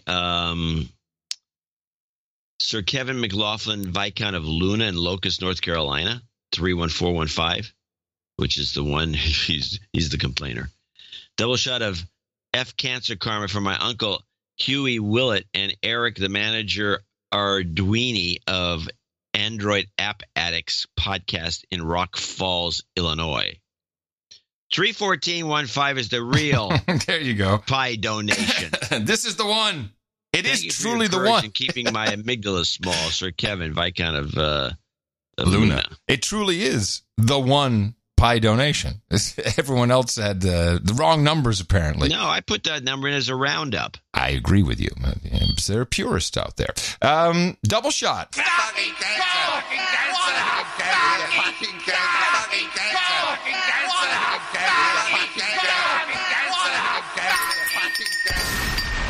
You've got karma. Overload. Hope it Eric works. Hertha came in with $250. He'll be associate executive producer from Blue Ridge, Georgia. He sent an email in, which I luckily found. My checks are from the U.S., but I live in the Cayman Islands. This would be a great place for a global get-together. I work in the hotel business. A couple of comments from show. Oh, really? Yeah, Cayman Islands would be fun to go to. A couple of, we wouldn't get that many people that would do it, though. It's kind of an acquired taste. It's a line. There's nothing there but banks. Yeah, right. A couple of comments from shows over the past few months. I was in Paris, Rome, and Florence at the end of November. If the Chinese tourists stop coming, Europe will go bankrupt. True. Especially Paris. Yeah. Same store company prices are up 40% off in Rome compared to Paris. There must be great deals going on. You think in Rome or Paris? Paris. I think Paris. He says Rome. I think Paris would be better. Well, we haven't been to Rome for a while, neither one of us. Well, I was in Italy recently. Yeah, but Rome is a shopping Mecca. Thing. Yes. Well, actually, Florence is the shopping Mecca. That's all there is. Yeah, you got some statues and shit. I'm assuming the prices should be low everywhere, but I don't know. It seemed like every second commercial on Italian TV was for Amazon and Black Friday. This Black Friday thing has gone into Europe. It's gone viral. I don't know how Amazon pulled that one off. It's gone global, man. Rome was very big on Black Friday. It isn't easy opening a bank account in the Cayman Islands. Opening accounts here is a major pain due to all the information that they ask for. Heaven forbid that you try to open a business account. That can take months. I guess that's a tip for anyone out there. Yeah. Thanks for all the shows. My wife and I really enjoy them. Eric. Well, thank you very much, Sir Eric Hertha. And the next one, let me change screens. Mike. This is Mike Poplis in Sterling, Massachusetts. And it's Pauplis. Is that what it's spelled? Yeah, Pauplis. Poplis. Yeah, let me see if I got a note from him. This I have to do in real time. That's okay. $234, Sterling, Massachusetts. Populus. Give me the spelling again. Pauplis. Poplis. That's cool. No messages found. Send it to us, Mike, if you got something. Thank you for your support of the show. Yeah. Ditto. Sir David Fugazotto in again. Gladstone, Missouri. Holy crap. Another one. He's been donating the last... This is a classic example of your... what? Of a random number. What? Because they had 2 emails in a row? That's 3. Oh, okay. 3 in a row with that require looking up. Well, Sir David is always... he's donating frequently. So yeah, he does a lot. What does he say? In my donation for show 1111, I asked for some F Cancer Karma from my beloved Uncle Leo. Unfortunately, yesterday he passed away. So I was that crazy uncle. He was that crazy uncle we all have. Not the one in the attic, but the one that is the character that attracts everyone to him. He was a great father, a fantastic basketball coach, and a school graduate guidance counselor for generations of kids in this small New York town. The number of people he impacted is immeasurable. For me, he was like a second father figure. I lived with him for a time as a small child, spent summers in their home with my cousins, got my first summer job, had my first surreptitious beers there, and so many other memories that I now treasure that much more. He will be eternally and intensely missed by all of our extended kooky family. Request an extra helping of FF Cancer Karma for all those others fighting their own battles. Thanks, and keep up the great work. You've got karma. He's the Baron of Kansas City. Yes, he is. Yeah, Baron of Kansas City. Onward to Brett Yo. Brett Yo, and $211.30 from Cantonsville, Maryland. I'm gladly finally made a payment on my layaway plan for knighthood, and it's my first time at least. Nice. For at least an associate executive producer. I would like my name to be Sir Cherry Crumb Pie. Because today is Pie Day, and cherry crumb is the finest of all pies. There's a pronouncement for you. Yeah. Wait till you get your knighting, and then you can do the pronouncements. Right. First, I would like to thank Sir Howley for hitting me in the mouth in April 2012 and enlighten me to the world with no agenda. I would like to call out Ron A. and Clay D. They know who they are as douchebags. Douchebag. One more. Douchebag. Ron is also a man overboard. But overboard! But Clay will let him know. I'd like to request a cherry crumb pie and ice cold milk at the round table in the following jingles. You gonna put those on the list? Yeah, I'm putting that. Yes, I shall. He wants the Obama A-team, 2 to the head, OMG, and that is amazing. If there's a need for a rescue mission, when the world is threatened, when the world needs help, it calls on America.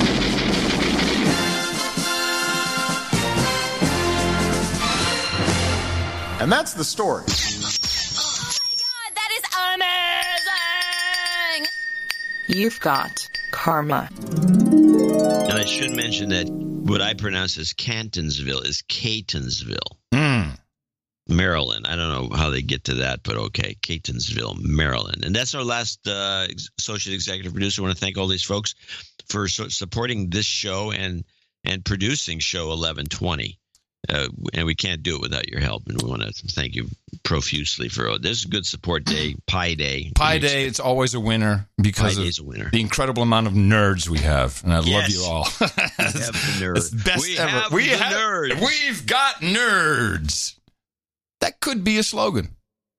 It could be a bumper sticker. We'll work on it. It's like the Arby's thing. But these nerds are not just any nerds. They are associate executive and executive producers of episode 1120 of the No Agenda Show. Very important credit and valuable places where they are recognized. Important to us, important to everyone who does the show because you keep us rolling. Thank you very much for your value. And we'll be thanking more people later, $50 and above in our second segment. And please consider supporting the work at the following web address. Dvorak.org/NA. All right, you know what's going on. You are down on all the 2020 candidates. Propagate. Our formula is this. We go out, we hit people in the mouth.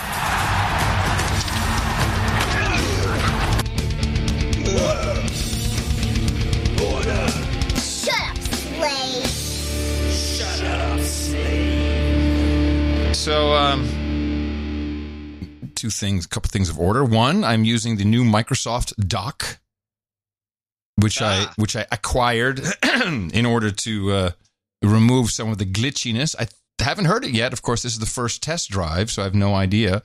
Well, let's explain what this is. Yes, I am using a Surface Pro 6 to run the show, and I need a number of USB 3 ports. It comes with one. I tried actually, let me see which one it was. I was using the heaviest powered USB hub I could find that had the highest ratings, an Anker, A-N-K-E-R, that I bought off of the Amazons. But we still had some glitchiness and was like, well, you plug it in a different order. And I was recommended to get the dock, which I have done. And the dock adds an additional 4 ports. I was still missing one, so I I did slap the MIDI controller and the remote Logitech dongle on a little splitter. But in general, all the heavy stuff, which is the drive, etc., is all running through. And I have an external drive, too. I'm using a 1 terabyte external drive. So that's also connected to the USB 3.0, whatever. But it's working. So far, I have not heard any glitches per se, but we'll see. Before you continue. Yes. Where does this plug into? It plugs into the proprietary Microsoft port. It's the same place you plug in the power, but now you plug in this, it's a magnetic plug on the side of the Surface. And so... Wait. This device is a magnetic plug? Yeah. Jeez. Yeah, I'm very... I have a big piece of tape saying, careful. It wouldn't take much. If you hit that, then yeah. Then how many connectors are on it? Well, I can't pull it out right now and look. But it's probably about... It's like 15 pins, maybe? Well, it's... Yeah. Well, that should do the trick. Yeah, so far so good. It does that peculiar. They would use a magnetic. It does add 5 pounds. What? Yeah. So it had. So it's a brick. Wait, the computer only weighs 2 pounds. It's heavier than the computer. The 5 pounds is. Oh, you got to take a picture of this and send it to me, and maybe I'll put it in the newsletter. So it's probably about. I want to see what this thing looks like. It's probably about 3 pounds, and there's also another power thingy. Although Is it a straight? Is it a brick or a dongle or what kind of a power? How's the power? Power work? Is a brick. So there's a brick and I got a brick and a brick. There's two bricks. I got bricks. Yeah, I got 2 bricks. Yeah. Huh. But it's working. Who cares? I gladly offer up my shoulder to humanity because that's where it goes, on my shoulder. Now, some other important news. The Keeper and I signed and received keys yesterday for our new home. Oh, good for you. It's about time. And I want to thank our producers who have been sending like all kinds of new home stuff. You've been getting gifts, housewarming gifts. Yeah. There's this, I forget the name of it. There's this whole hook system that you don't have to put any holes in the wall. It sticks to the wall, to drywall. Sure it does. Yeah, up to 40 pounds in some cases. It's quite interesting. What did we get the other day? We got like discount. One of our producers works at an online By the way, store. You're not living in an apartment anymore. You can put holes in the walls. Well, now that it's our home, I'm like, I don't want to put any holes in the walls. I don't give a you put holes in the walls because you can spackle them if you don't like it. Yes, I know. Yes, exactly. So it's going to be an interesting couple of months. We're going to be moving into the home in April. We're going to get married in May. Although I have to say, we have decided not to have kids because of climate change. So, yes, good idea, because we don't need any. Because the world they're going to be living in is going to be fraught with hurricanes. If we by any chance had a kid, call the Guinness Book of Records. Yeah, well, there's that issue. It's different. Yeah.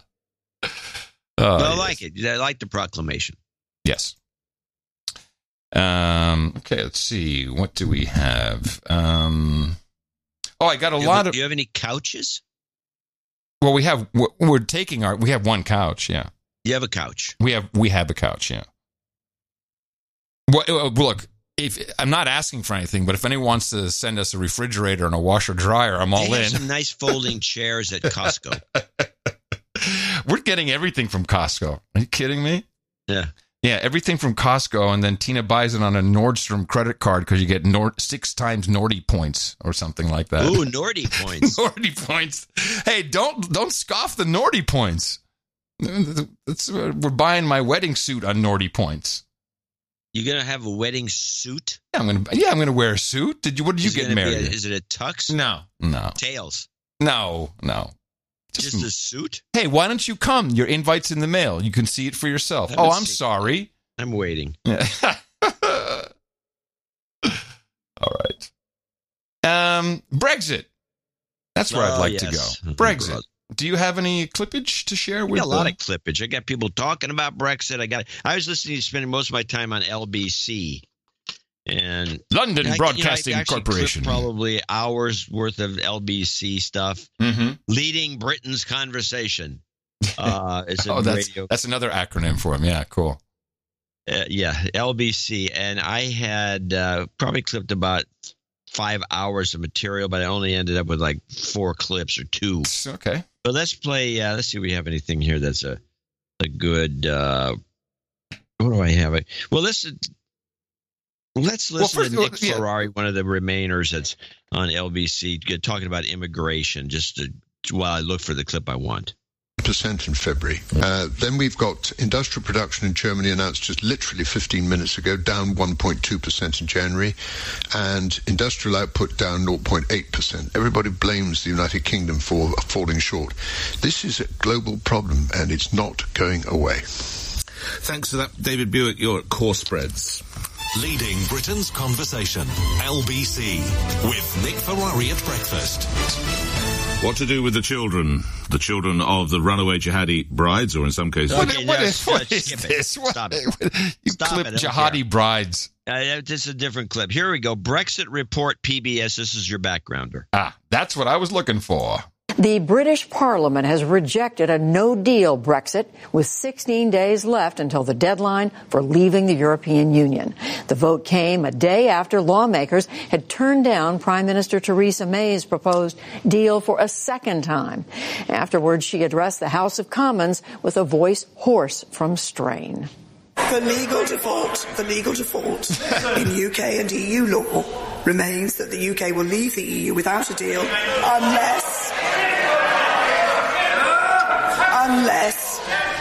unless something else is agreed. The onus is now on every one of us in this House to find out what that is.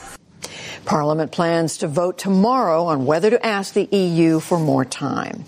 I like scoffing at politicians like anybody else, but I feel bad, man, especially if you're in the UK Parliament and your voice is gone.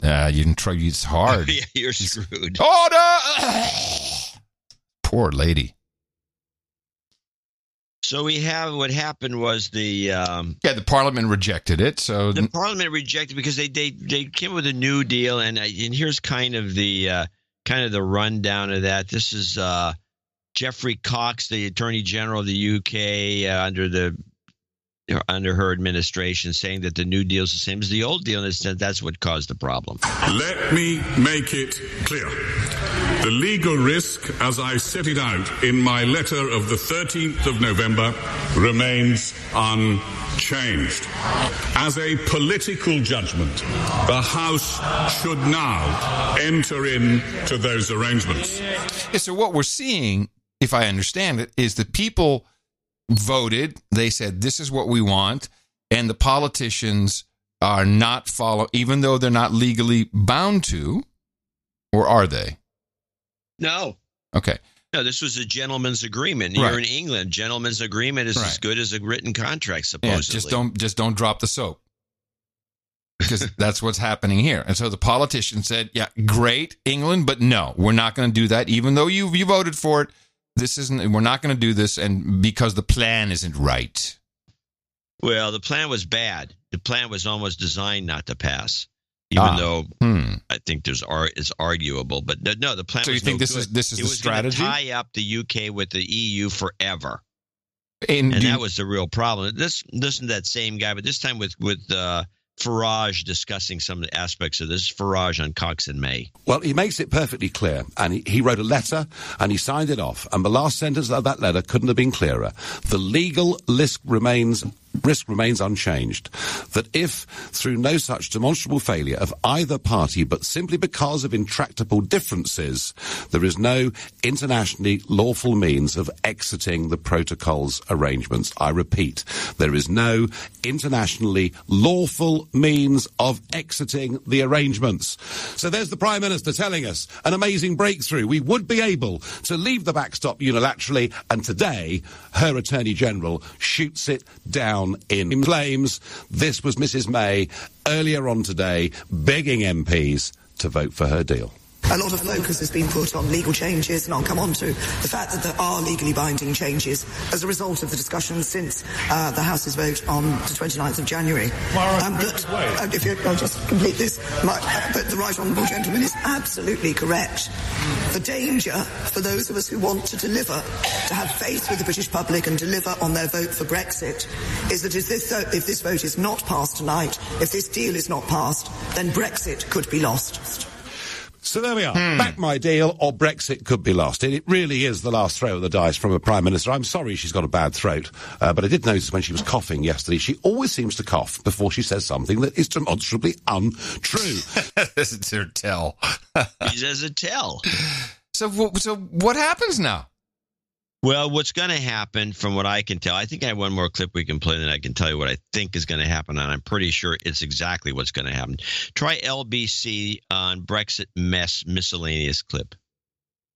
We had Chris Wilkins on earlier, former Director of Strategy at Number 10. Well, you'll know how reliable he is. Exactly. Saying that at Number 10 there are plans afoot for a reset. Come April, let's look at the domestic agenda.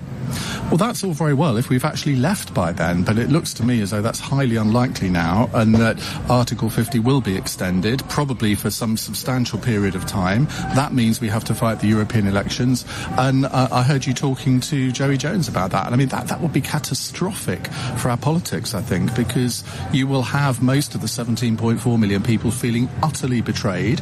You will get some very odd characters standing in those elections. This new Brexit party, which Nigel Farage is supporting, I suspect that they will wipe the board if there are candidates in that election. So what's going to happen, according to these guys, and it seems logical, is they're going to put an extension instead of leaving the EU at the end of the month, this month. Yeah, but will the EU go with the extension? That's the big question. I think they will. If there's promises made under the table to the EU, and the promise will be a pony. A revote. Oh. Yes, perfect. The EU will say, you know what? We'll extend if you promise to do another referendum. Yeah. Because we know that's how it works in the EU. Yeah, you just keep doing vote. the referendums over and over until you finally... Wrong vote. Yes. Yeah. Huh. Well, I have a Farage clip, but I don't know if we need to play it. I think, by the way, I think there also will be a general election, and I think May's got to be out. She's got to be out. And I'm looking at Bojo. Mogg, that guy. I'm looking at Bojo. Bring him in. It's time to get a nut job in there. I think this Rees Mogg character, I think he'll be the next prime minister, even though it doesn't sound logical, but I think he will be. He's very, very influential. Well, it's going to be an exciting couple of weeks. Yeah, nothing but fun. Well, by the way, we predicted this whole thing from the get-go. Of course we did. Because we're from the future. But this is where Pluto TV comes in handy, because they've got Sky News. Sky I love News is Pluto great. TV. Yeah. BBC. Viacom bought them, right? Yeah. Was it Viacom? Yeah, I think it was Viacom. It's too bad. It was. Yeah, but the Cat Channel's still up. Still there. Yeah. But I actually have a secondary Cat Channel if you dig around. I haven't seen any reporting, except, a blurb in the New York Times about the air war on Somalia. Besides this, I think this is one of the West Clark 7. Is that one of the West Clark 7 countries, Somalia? I thought it was Sudan. Oh, Sudan, right. Maybe Somalia was in there. Well. Yeah, we'll play the clip. I'll look it up. Okay, let me see. West Clark. I need the West Clark 7. Here we go. 7 countries in 5 years, starting with Iraq and then Syria, Lebanon, Libya, Somalia, Sudan, and finishing Somalia. Somalia and Sudan. There he is. So Somalia. So Somalia is necessary, and Sudan. But is this the neocons just going? I mean, no one's even talking about this. They've managed to keep it out of the news because it doesn't necessarily. Well, this is Al-Shabaab. This is Shabab. Shabab. Hold on. We have that. Hold on. Need to play it. Once in a lifetime chance. Al-Shabaab. Bonus, everybody.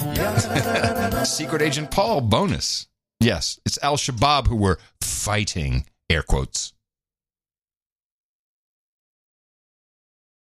All right. I don't know anything other than we're killing a lot of people. I thought you had a clip. No. So I said there's no clip. All I have is a New York Times article. Huh. They're not covering it then. Well, no, but why? Especially, to me, it seems important. If this is one of the West Clark 7, it's a big deal.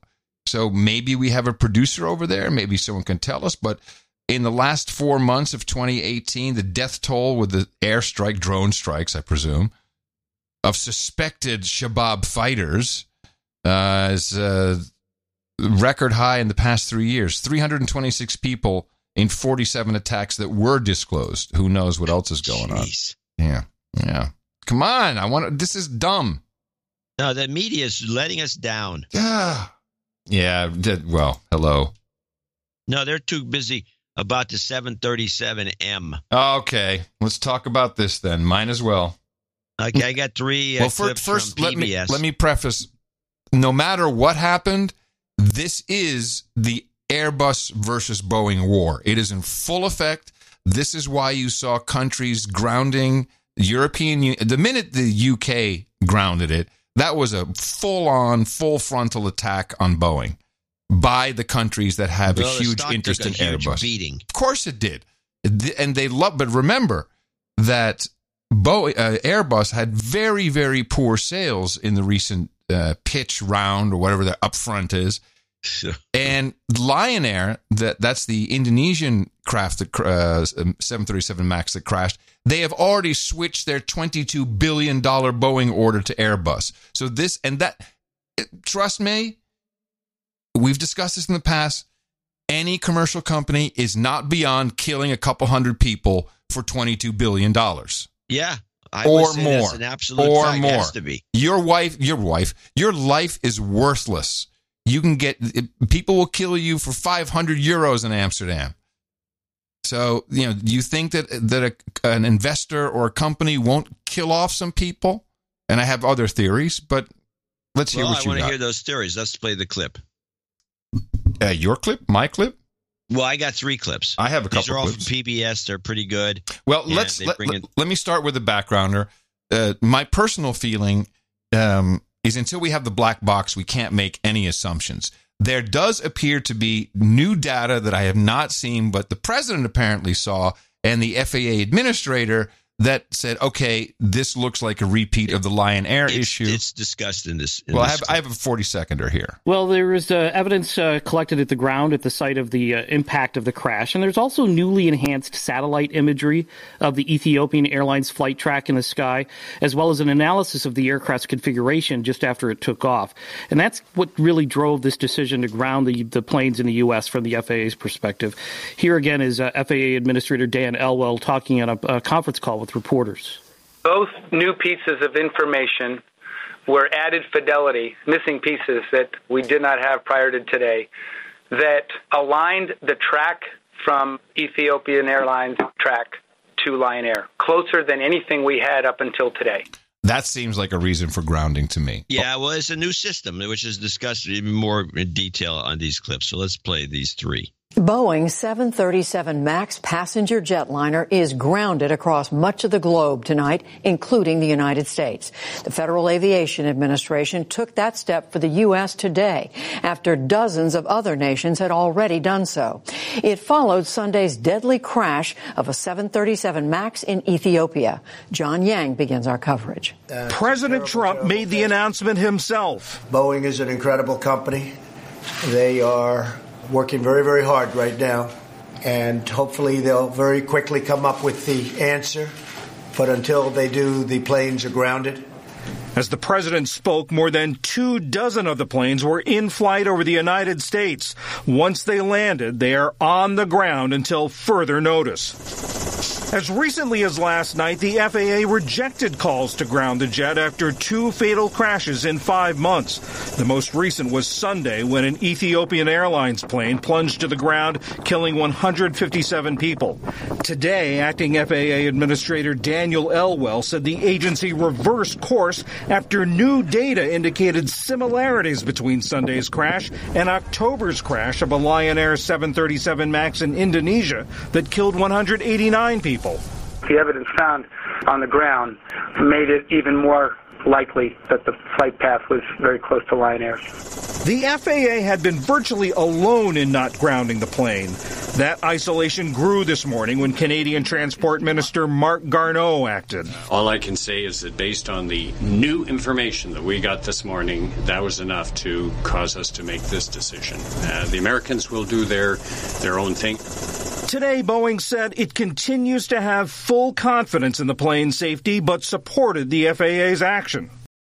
And we need to point out that these companies, both Boeing and Airbus, the amount of economic importance cannot be underplayed. I mean, there's so many companies and countries that are involved in this particular sector that this is very, very important. Well, not to mention that the Dow Jones, as we talked about on the DH Unplugged show, is pretty much dependent on Boeing. Yeah. So it doesn't help anybody. Now, I just want to point out that it is also very positive. There was no good outcome when everyone started shutting down, grounding the planes around the world. No good outcome for Boeing, and certainly not to say, oh, we're going to keep flying. The best outcome could be, and it's at $374 now. I mean, it's too big for anyone like us to play in. But when and if it turns out that this is something else, this shit's going to skyrocket like crazy. Maybe. You don't know. No, of course I don't know. Because it could cost them a lot of money to fix the whatever issue. It could also crash. I mean, you see that since 2017, Boeing the stock has exploded. Yeah, it was a good investment then. What happened? Why did it explode back in 17? I have no idea. I mean, if you look, it's 2017 around November of 2016, then it just goes from under, what is it, $154 up to, the peak was over 400. Yeah. Let's play clip 2. So, hello, Miles. Tell us, first of all, what is this new information that came out overnight? Well, Judy, it's interesting. It's a direct outgrowth of the loss of MH370 5 years ago, the 777 that left from Kuala Lumpur and was lost and remains lost. There was a mandate to the airline industry to come up with better tracking capabilities. A company called Ariane, in conjunction with Flight Tracker, developed some of this capability and has brought it to market. And this gave the FAA and anybody who could look at this data a much more granular look at what happened to that aircraft after it departed. And that gave them, as they put it, the fidelity. Presumably that matched up pretty closely to what we saw in October with the Lion Air crash, and that left them with this decision. So you're talking about a satellite image of what happened to the plane between the time that it took off and it crashed. Yes, a more detailed image that gave them much more specificity about what that aircraft was doing in its short flight. Now, the FAA official, Miles, also cited evidence on the ground. Do we know what that's a reference to? They were not specific on it. Maybe there was something in the wreckage which might have caused them to pause. The nature of the crash, the fact that it apparently came in almost exactly perpendicular to the ground, going fast and nose down. This is very interesting to me. The crash site, I mean, it looks like U.S. Flight 93, which I'm pretty sure was blown out of the sky. I mean, there's it's nothing. It's obliterated. Little pieces of hull here and there. We're only seeing what we're being shown. But if this was a pitch-up angle of attack issue, not necessarily would the plane come down nose first. That's just me. I find that peculiar, too. I'd like to know what this stuff on the ground is about, because it takes a little while to figure out, wreckage. But okay, it's PBS. We've got to trust them. Well, let's go with the third thing, which brings up an issue, which is the one that always gets to me.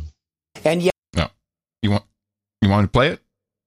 Yeah. Yet there was no grounding at that time. It occurs to me that if a piece of hardware, a wing or an engine had fallen off, they would have grounded it immediately. But the software was broken, and they said, well, we'll fix it by April. So perhaps it became clear to them that they weren't recognizing the seriousness of this software problem. And there was also a question tied into that about whether the U.S. government shutdown, which lasted over a month, might have in some way contributed to the delay in the software fix. The FAA was denying that today, though.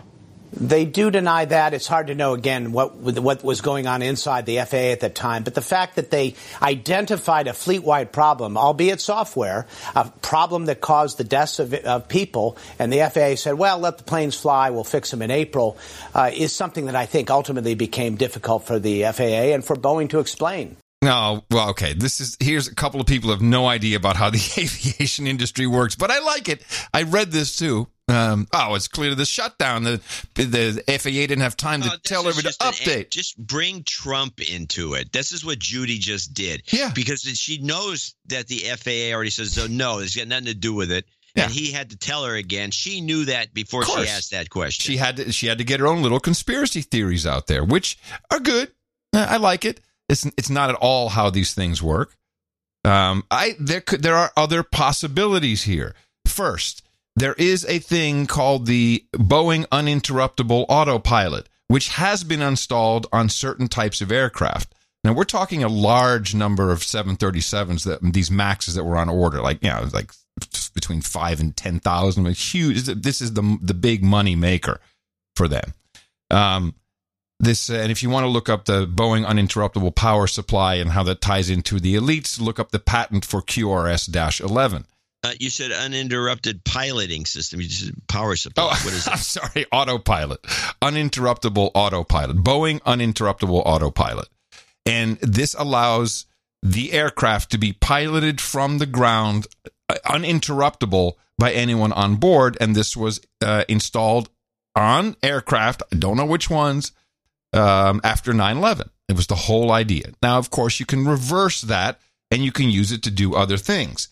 Well, let's just talk one more time about where some Boeing 737s actually come from. China. Boeing has launched its foray into China, handing over the first 737 MAX from its Zhoushan plant southeast of Shanghai. The Air China-bound jet was finished at the factory, although in reality, it bears a Made in America label, having been flown over from Seattle. Roughly 1 in 4 planes that Boeing builds is heading for China, whose airlines are the world's leading buyers of the 737. So China, who also makes a knockoff 737, they're finishing up a lot of the work. All of the Boeing aircraft are outsourced, and I think there's huge supply chain issues. And I go back. This was proven true with the 787. And I go back to my original statement that a country who has problems with us anyway, and this does lead back to it being Trump's fault, luckily, so people can use it on MSNBC, is let's kill some fuckers and let's show these people what we're made of. I do not put it past them. But if you really want to go out there, no one's talking about the people. These people were from Africa. So if we want to know what Africa thinks of it, we need to go to Africa Today with Dr. Mumbi. Wake up, wake up, wake up, wake up, wake up, wake up. Wake up, Africa. Hello and welcome to Africa Watch on the Dr. Mumbi Show. This is a special edition. I'm reporting live from London, and it's all about what happened a few days ago with the Ethiopian Airlines crash. What happened was that, the Ethiopian Airlines plane crashed on Sunday morning. It was only 4 months old. I know you guys have probably heard all this information before, but it's very important that we understand it. A brand new aircraft doesn't just fall from the sky, and it's a Boeing 737. It's the same one as the Indonesian flight that crashed in October of 2018. 149 passengers were said to be on board, 8 crew. When it first happened initially, they said that 33 nations were involved, and that the accident had happened at 11:33. All these code code, and then later they started. I had no idea that they were all into 33 codes in Africa as well. This is an eye opener. 1133. 1133. Yeah. 5 nations, and then they found the crash site. But a lot of people have been questioning the entire scenario and asking themselves, what really happened? A plane doesn't just fall from the sky, and there's so many strange things. On the 8th of March, the United States released a statement, and they actually on their Facebook page, and they released a security alert, and they were talking about how there's a particular, you can see the alert right there, there's a particular community that was supposed to riot. I think it's the Omoria community. They were supposed to have demonstrations in the capital city. So they were warning their citizens about the demonstrations in the capital city, but they also happened to mention that no American citizen should fly in or out of Bole Airport on Sunday, 10th of March. And so a lot of people are asking, did they know that this was coming? Because it's very strange how, the U.S. State Department is almost like the angel of death. They'll come and they'll say, they'll warn their citizens, and then the next thing we know, there'll be an attack. I like this a lot, and I went back and I looked at the State Department security alerts, and sure enough, U.S. Embassy personnel are advised to avoid Meskel Square and limit movement around Addis Ababa. On Sunday, March 10th, U.S. government travelers have been advised not to arrive or depart Bole International Airport on Sunday, March 10th. The U.S. Embassy personnel are also temporarily prohibited from traveling to Oromia. Now, just an African perspective. Well, that's interesting. Mm-hmm. And for Trump tweeted some interesting things, which I'm in partial agreement. It's like, hey, do you want all this computer stuff flying you around? Do you want some trained pilots flying you around? And I'm okay with augmented, but that's not the plan. The next gen is to, of course, everyone wants, get the pilots out. They're the stupid ones.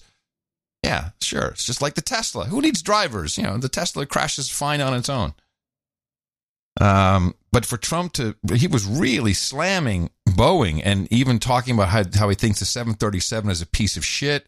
Now, he actually would know a little bit about it. And to be honest, the 737, the MAX is not the same aircraft. It is markedly different in its wing performance and its engine location, so it is a little bit different, which is what the computer code is supposed to compensate for. Or compensate.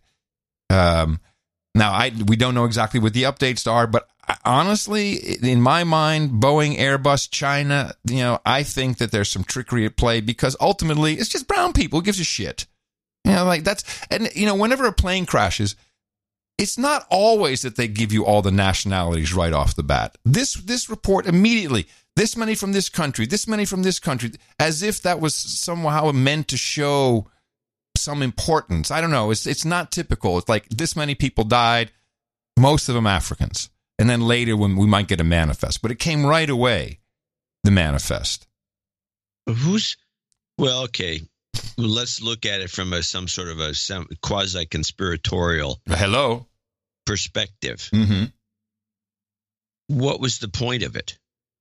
To severely impact Boeing, their operations, and their sales. Why would our State Department be part of this?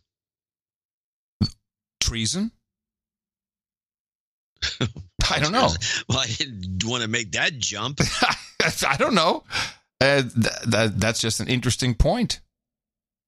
The State Department thing is annoying, specifically talking about flying in or out of that airport. So maybe they knew the Chinese were up to something. Maybe it's Al-Shabaab again. I don't know. But having that... Well, they may have been tipped off by a different intelligence service from another country that knew about this. That's possible. So they put this thing out, and it may have gone like this, knowing bureaucrats. What? You think? Well, I don't know, but we'll put an alert out just in case, just cover our ass. Yeah. That's a possibility. Yeah. But it would be perfectly...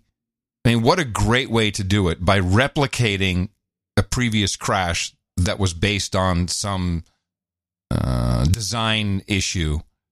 Let's call it that. Would be, and they're knowing perfect way to do it. Same systems that you could show that it was a replication. It's also possible that the State Department was set up. It could also be, to put that thing. Put that in there, yeah. To add suspicion. But I think something's up. Bottom line, I think I know what they'll say. It's a glitch. They better not say it's a glitch. Okay, we'll see. I'm going to show my support by donating to No Agenda. Imagine all the people who could do that. Oh, yeah, that'd be fab. Yeah, on No Agenda in the morning. And we do have some people to thank for show 1120, starting with Sir Ever of the Watt. Sir Ever of the Watt, 1, 2, 3, 4, 5. Sir Morgan, defender of the Hershey Highway. 105. What? Defender of the Hershey Highway? Okay. Yeah, I get it. Anonymous. 101. What did you do today at work, Dad? I don't know. I talked about the defender of the Hershey Highway. Yeah. Anonymous 101. Baron Rob of the High Point in High Point, North Carolina. 100. 73 is NC4RG. Sir Jordi Ramirez in Cancun, Mexico. And this is a donation birthday gift for his 2 human resources who are big fans of the show, especially the jingles. And they turned 13 on March 14th, and they're on the birthday list. Yes, you got it. And that is 100. Baron Roger Colburn. I saw a Colburn on the list, on the admission scam list, and I was wondering where I'd seen that name before. Oh, yeah. But I don't think it's our Baron. But maybe related. Who knows? He's got some note here. I'm looking at it. I think it's interesting. This is maybe worth mentioning. Well, mention it. Yeah. He says, I write to you today with a warning to pass on to others. I think this is good advice. No agenda should not be mentioned within the first 2 dates, perhaps more. Sunday, I had a second date. I decided to cook for her at home. Daring. I like it. For some unexplained reason, I decided to mention recent No Agenda topics. My sure thing super hot date quickly excused herself. Sir Roger, I'll give you some relationship karma later on. Sorry about that, but it's a good tip.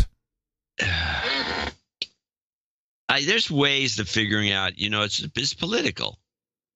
If I'd start the day, I was saying, it's a shame Hillary lost. Yeah, see what happens. She pulls a gun on you. She's No Agenda material. Yeah, there you go. And then you can back off and say, hey, I kid. Yeah. In the morning. So Walkman 8008. A lot of people spotted ahead of Easter egg in there for 8008. Oh, good. Sir 8008 is 8008. Sir Boob. Tex in Richmond, Virginia, 8008, and Joseph Dante in Smyrna, Georgia, is 808. He's got a little call out, it looks like. He says he's been a douchebag for almost 2 years since his douchebag friend Chuck S. hit him in the mouth, so please de-douche me.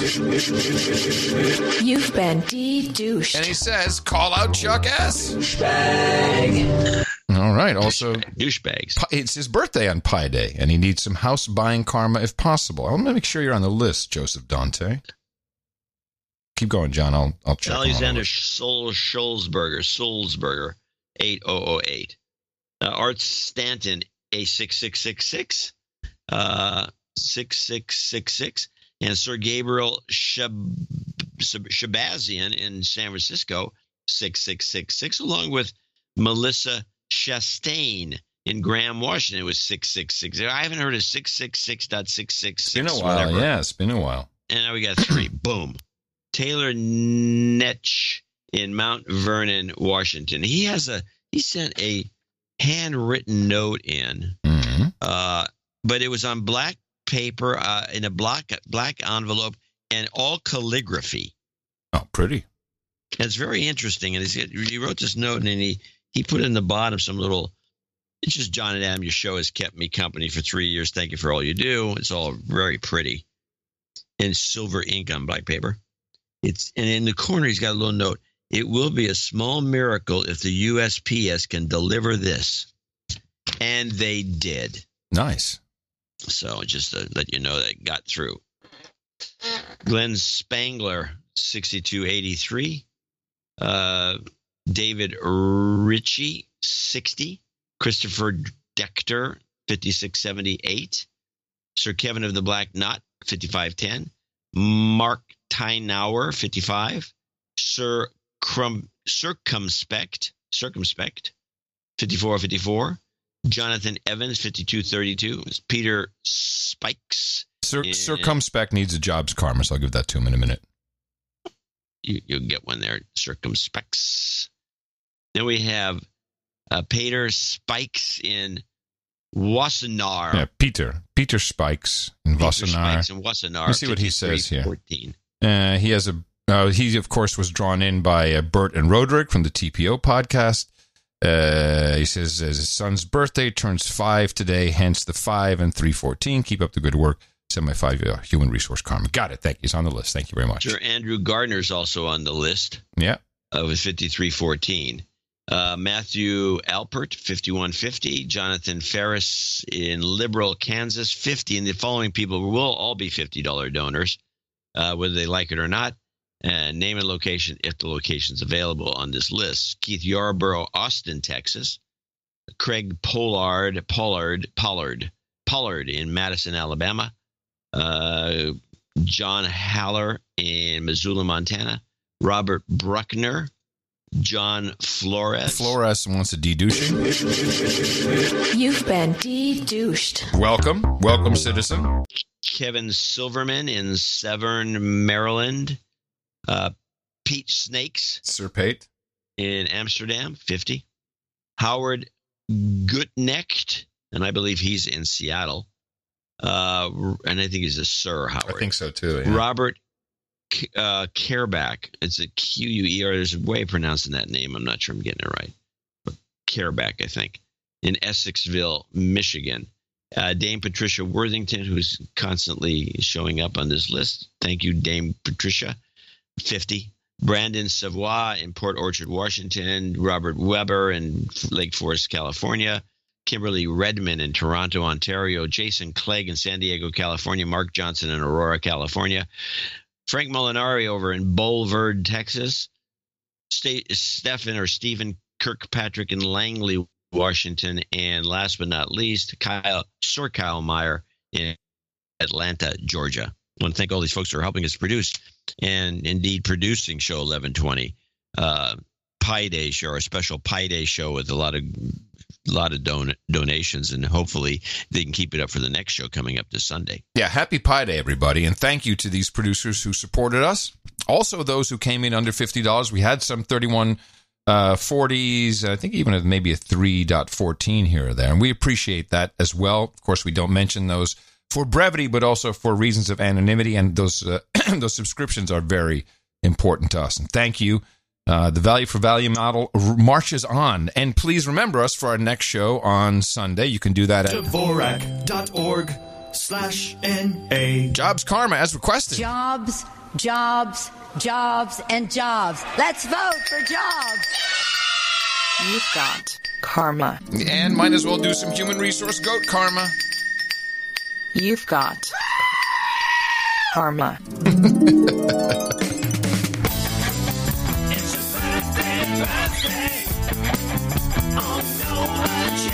It is Pi Day, 14th of March, 2019. We say happy birthday from Sir Jordy Ramirez to his 2 human resources. Both turned 13 today. Melissa Chastain says happy birthday to her smoking hot boyfriend Mark. He celebrates on the 20th. Peter Sipkus, not Spike, Sipkus, says happy birthday to his son. He turns 5 today. And Sir Andrew Gardner congratulates Sir Elliot Gardner. It turns the magic number on Pi Day. And finally, Joseph Dante celebrates his birthday today. Happy birthday from everybody here at the best podcast in the universe. Title changes, turn and face the slave. Title changes. Don't wanna be I figured I'd mix it up a little bit, do the titles before the Knightings. We have Sir Dreb Scott of the ELB Express. He will become a Baron. Congratulations to you, sir. And Sir Fenwick Viscount becomes Sir Fenwick Black Knight of the No Agenda Roundtable and Magistrate of Emeryville. And once again, he becomes a Viscount. Thank you very much for your support of the best podcast in the universe. Then we have three Knightings to do. So, I meant to hit the sword first. There we go. That's the sword. Do you have yours? Yeah, I had it. Well, pick it up again. Okay, here it comes. Here you go. Look at this there, sir. Theater of the mind, people. Holding it in the air. Brett Yo, Greg Stoddard, and Fabian Meyer. Gentlemen, step on up here. We have some Knightings to do. You are about to enter and join the round table of the No Agenda Knights and Dames. After I pronouncate thee with the following titles, proud to do it. Sir Cherry Crumb Pie,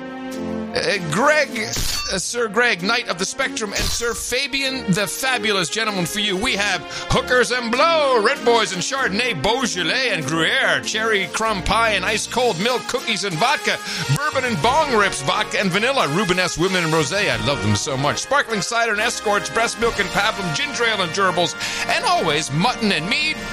You can find your all of your goodies, your gift bag, at noagendanation.com/rings. Eric the Shoe will gladly help you out and make sure that you get the appropriate size sent off to you. And thank you for supporting the work, the show, and your incredible value, which is highly appreciated.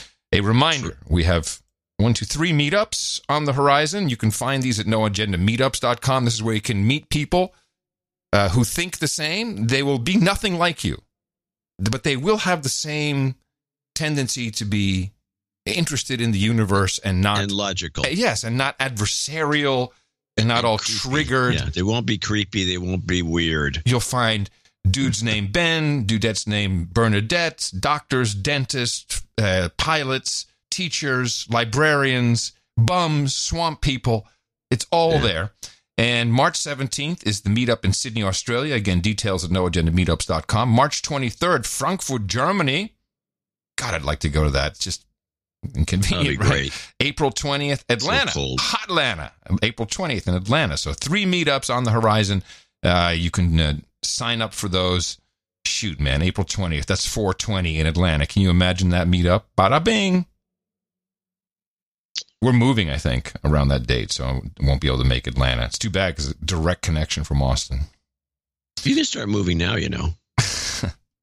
Yeah, you don't have to wait till this is also Tina's busiest time of the year with the Starlight Affair and the Bandana Ball coming up for the house. That's their big event. That's where we met 4 years ago. Well, there you go. Now you have it. And we never had a fight. All right. Well, I do have some little humor to break things up. Oh, finally. There was a hearing. Wells Fargo had his guy. Let me guess. It's an AOC clip. And so here we have just part of her idiot. And here she has to the Wells Fargo. I'm going to recommend this to anybody who ever has to do a testimony. She's asking questions. Ask her a question. That forces her to go off script, and we get to hear gems like this. So let's focus on the Dakota Access Pipeline. Should Wells Fargo be held responsible for the damages incurred by climate change due to the financing of fossil fuels and these projects? I don't know how you'd calculate that, Congresswoman. Say from spills, or when we have to reinvest in infrastructure, building seawalls from the erosion of infrastructure or cleanups, wildfires, etc. Related to that pipeline, I'm not aware that there's been any of what you described that's occurred related How about to that the cleanups from the leaks of the Dakota Access Pipeline? I'm not aware of the leaks associated with the Dakota Access Pipeline that you're describing. So hypothetically, if there was a leak from the Dakota Access Pipeline, why shouldn't Wells Fargo pay for the cleanup of it since it paid for the construction of the pipeline itself? Because we don't operate the pipeline. We provide financing to the company that's operating the pipeline. Our responsibility is to ensure that at the time that we make that loan, that customer, and we have a group of people in Wells Fargo, including an environmental oversight group headed by one of my colleagues who used to be at the EPA. So one question, why did Wells Fargo finance this pipeline when it was widely seen to be environmentally unstable? Again, the reason that we were one of the 17 or 19 banks that financed that is because our team reviewed the environmental impact, and we concluded that it was a risk that we were willing to take. It's so. You know what's great? It's humor. Well, it's humorous to me that after all the bitching and moaning when I started playing AOC clips, now you're the one bringing them. I'm bringing them, baby. You are bringing it. Now, here's what I'm starting to appreciate about her. She doesn't know how dumb she is. Oh, she is bord voor de kop. And so what? Bord voor de kop. We've talked about this. Bord voor de kop. It's like it's a Dutch saying. It's like you have a big wooden plank in front of your head, and you just plow through life like that. Oh, okay. Yeah, well, that's her. Because if she just stick to the script, which I'm sure they're going to lecture her about, and when she gets back to the office, it would be fine. You know, she go from question to question. Center has called her. It's not as though but she thinks she can.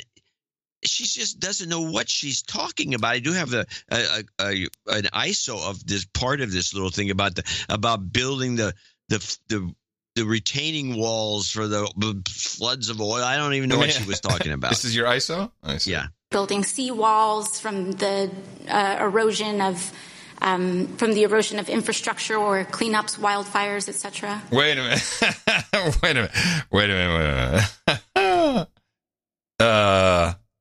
I want to hear that again. Let me see what she said. Building seawalls from the erosion of infrastructure or cleanups, wildfires, etc. You know, she was at South by Southwest, which is on right now as we speak. It's hipster heaven. Yeah. And I started watching it because I didn't get the clip until this morning, and I will have something for you on Sunday.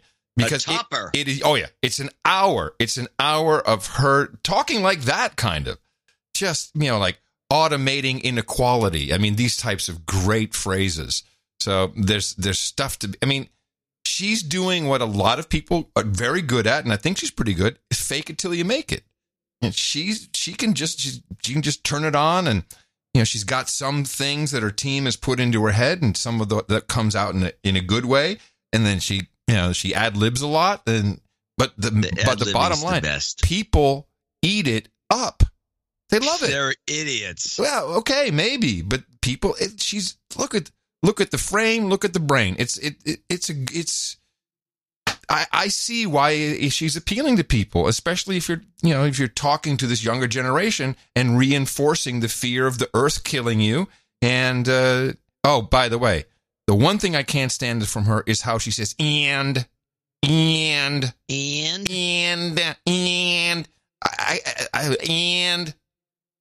Oh. Do you have any more AOC clips? We'll find her saying no, I just have. That's the only one I got. Okay. All right. But I do have some other probably good crazy clips. Wait, let me bring the real humor. I think you talked about this. I can't remember, but it's popped up on the radar again. Here it is. Goat theft is becoming a growing crime in the Central Valley. Most of the thefts happening in Easton and going. The criminal investigation ratcheted up after Christy Piquet reported 11 goats stolen last Thursday. She then contacted the media to bring attention to the thefts. Originally, it wasn't a high priority until I think the news outlets started asking them questions like, what are you doing to help all these families find their animals? All told, more than 60 goats have vanished from farms in the county in the last 2 months. Police estimate the total value of those animals at $27,000. And now they're taking this crime wave seriously. The beginning of this week, we really threw a lot of resources at this. That is Fresno County Sheriff's Department spokesman Tony Botti. Numerous detectives on that team are treating this as a top priority right now. They've scoured the area for surveillance video, which has been few and far between. We just have really come up dry on leads. Spokesman. Hey, Pete, bring up that Ring doorbell camera over there. Let's see. Do you see any goats? Botti says he can't recall such a widespread goat-related crime wave as this one. What it tells us is that there's a market for goats right now. What's being taken are the females. Some of these females are even pregnant, so they're getting a 2-for-1 when they steal these goats. And what we know is that females are sought after for both milk and meat purposes. I don't care what you say, but it is undeniable the No Agenda show is ahead of the crowd. We have known about the market for goats for a long time. Goat power has been in our entire lexicon for quite some time. Now, one of our producers sent me a pin. I don't have his note. A goat pin that said goat something. It apparently comes from a Satanist operation. Well, here's what. So my first thought, and this is Fresno. I don't know anything about Fresno. My first thought was, is it Ramadan? So no, because that doesn't happen until it's not always consistent, but around April. So okay, maybe there's some people getting, because I remember Tony the driver in San Francisco who had a goat in the back of his car. I do not remember this. He was but this is before Uber, and he had a cab. Yeah, and he would tell me stuff, and he would talk. Yeah, we talked about it. You had to sit back there with the goat? No, it was in the trunk. He had a goat in the trunk? Yes, he had a dead goat in the trunk. Oh, a dead goat. Okay. Yeah. The goat. No, it was taking it off to his cousin to have it prepared. But as I'm looking around for Fresno and Ramadan, did you know there's about 15,000 Syrian refugees who've been placed in Fresno? No, I did not know that. Yes. That's a lot of people. And some have been made aware of the fact that you are in fact, not allowed to roast a goat in your backyard. That is apparently a violation of some environmental and health rules in Fresno. But that doesn't come up in the report, and it's the first thing I thought of. Like, well, who wants goats except for goat yoga? It's their culture. They love goats. They're delicious. Yeah, well, it depends on how it's prepared. You never had a goat. Yes, I have. We've been through this, and I've had good goat, and I've had bad goat. But anyway, I think it's maybe in preparation. The Syrians in Fresno. I'm looking at the Syrians. 15,000 Syrians in Fresno would make some sense. Have been stealing goats and eating them by barbecuing them in the backyard. Problems? Because why else would you have some sort of a law against them? Mystery solved. Yeah, I think you nailed it. Only on No Agenda do we come up with this sort of thing. People need to know these things, but I don't know if you want to bring it up on a date. Again, my recommendation is, I think it was a crying shame that Hillary lost. Don't you? Shame. See what you get. Crying shame, I'll tell you. Crying shame. So, you know the No Agenda Social. NoAgendaSocial.com. It's our instance of Mastodon. You can get invited.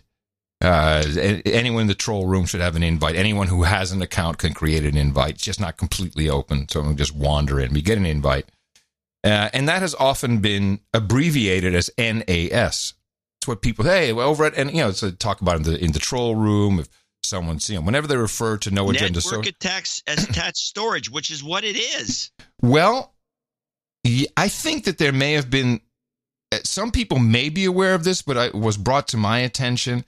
The 1995 film Johnny Mnemonic with Keanu Reeves. No. The Keanu Reeves movies. Worst movie ever. No, I don't think it's the worst movie ever. I know, I just wanted to say that. And I don't think it's that. I watched the whole movie again. Okay. I watched it just the other day because it was brought to my attention that there is a disease. The premise of the movie is people are ill. Half the world is sick. From this nerve attenuation syndrome, NAS, nerve attenuation syndrome. And, Keanu has a different role in this, but he winds up helping release the cure, which is, of course, computer code, mnemonic computer code, and saves the world. So you don't have to watch the movie anymore. But interesting, this is 1995. This is when the internet was just, we were putting Reebok online for the first time in 1995. Anheuser-Busch, Budweiser.com, around that time, 95, 96. So the internet was still dial-up. Maybe ISDN was just about to come into play, but this is way before its time. William Gibson story. And here is, there's a couple of good actors in this besides, is it Ice-T or Ice Cube? One of them. Somebody. Yeah. One of those Someone in the Ice family. The Ice family. And Henry Rollins is the doctor who can at least treat, if not cure, the nerve attenuation syndrome, and he's going to explain what it is. Look, I gotta run. Shut up. Give me that muscle relaxant over there, the red one.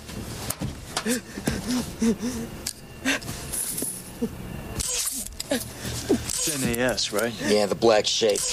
Like half the people on the planet. Let me tell you something so you get this straight. It's not my work that got her this way. My work is clean.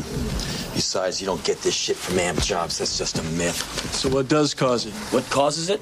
The world causes it. This causes it. This causes it. This causes it. Information overload. All the electronics around you poisoning the airwaves. Technological fucking civilization. But we still have all this shit because we can't live without it. Let me do my work. And I heard that. I'm like, what acting? Well, besides fabulous acting, I thought that's exactly where we are now. We have information overload. The airwaves are polluted with signals, just all kinds of EMF pollution. Oh, yeah. And you know, with the over socialization of the networks, you know, so what people have with NAS is they get the shakes. It's called the black shakes.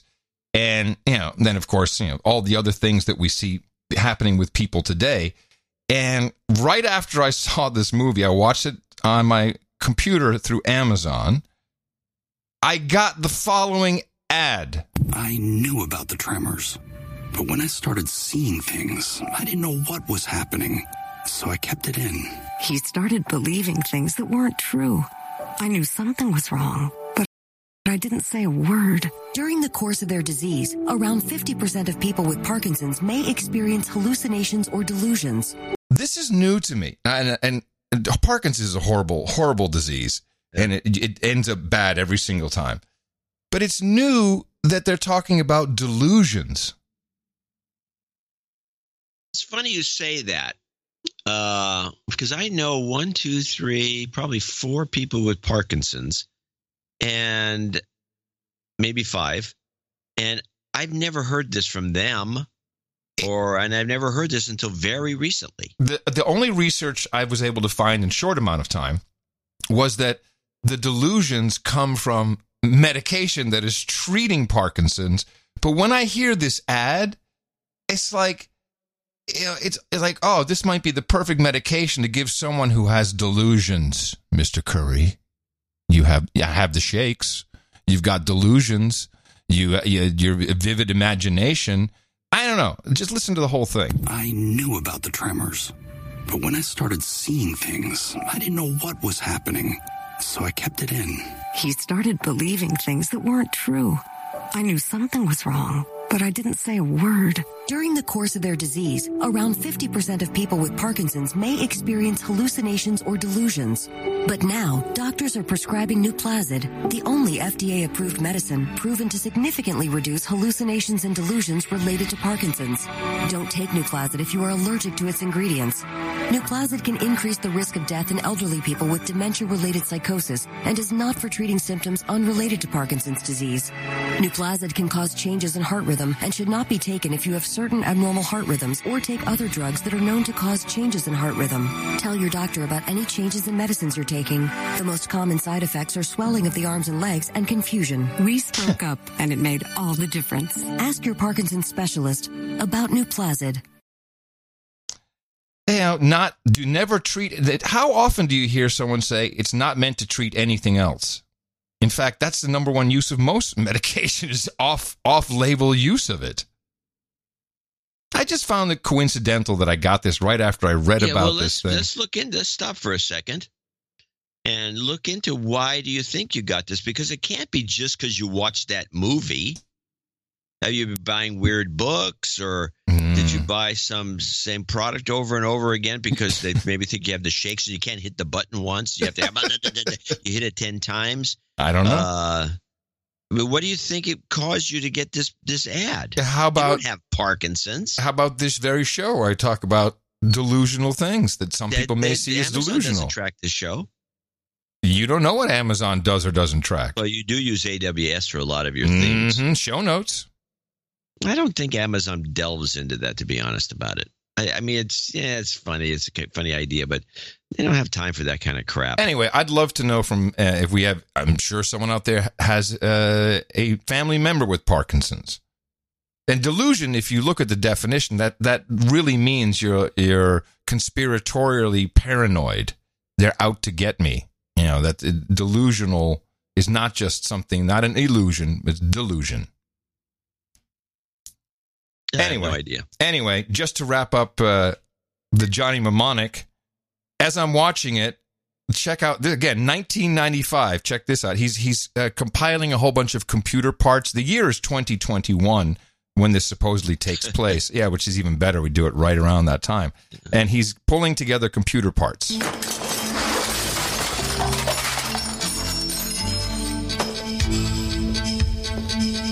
I need a Sinologic 16, Sogo 7 data gloves, a GPL stealth module, one Birdine intelligent translator, and Thomson iPhones. A Thomson iPhone. Hello! The iPhone didn't come out until 2005? 2007 to be exact. 2007. There sounds like there could be a public domain issue here with the name. Well, there was a lawsuit between, I think it might have been Samsung there was a company that had a video phone they called the iPhone. Yeah, I really remember this. Yeah, I think they settled that in probably around 2007. iPhone. But I've never heard the Thomson iPhone. Well, that's what I was looking for right there. But just he said an iPhone. He said Thomson iPhone. Was there a Thomson iPhone? No, there's none of that crap he mentioned. There was ever any of that. Yeah. But anyway, it's just somebody's. Well, that's. It was just a fun little throwaway thing. I think it would be. Who's the writer again? Gibson. Gibson. I think Steve Jobs would be a Gibson reader. Totally. May have stolen it from Gibson. I have one clip I need to play. All right. This is. It's just because I don't even know what to make of it. There's a full interview that I will have maybe more clips from for Sunday. This is Kara Swisher on Decode, Recode, Hocode. And she has on the president of YouTube, Susan Wojcicki, I believe her name is, or the CEO of YouTube. And Kara Swisher just pulls out this whole Ben Shapiro rant that I needed to share it. My son, who's 13 years old, started watching Ben Shapiro videos, and he's like the gateway drug to the next group. And then it goes right to Jordan Peterson, then it goes down, and in 3 clicks, he was at neo-Nazi stuff. I mean, just stop right there. What? She feels that Ben Shapiro is a gateway drug to Peterson and 3 clicks, and then you're neo-Nazi. That's pretty severe for her to say. That's unconscionable.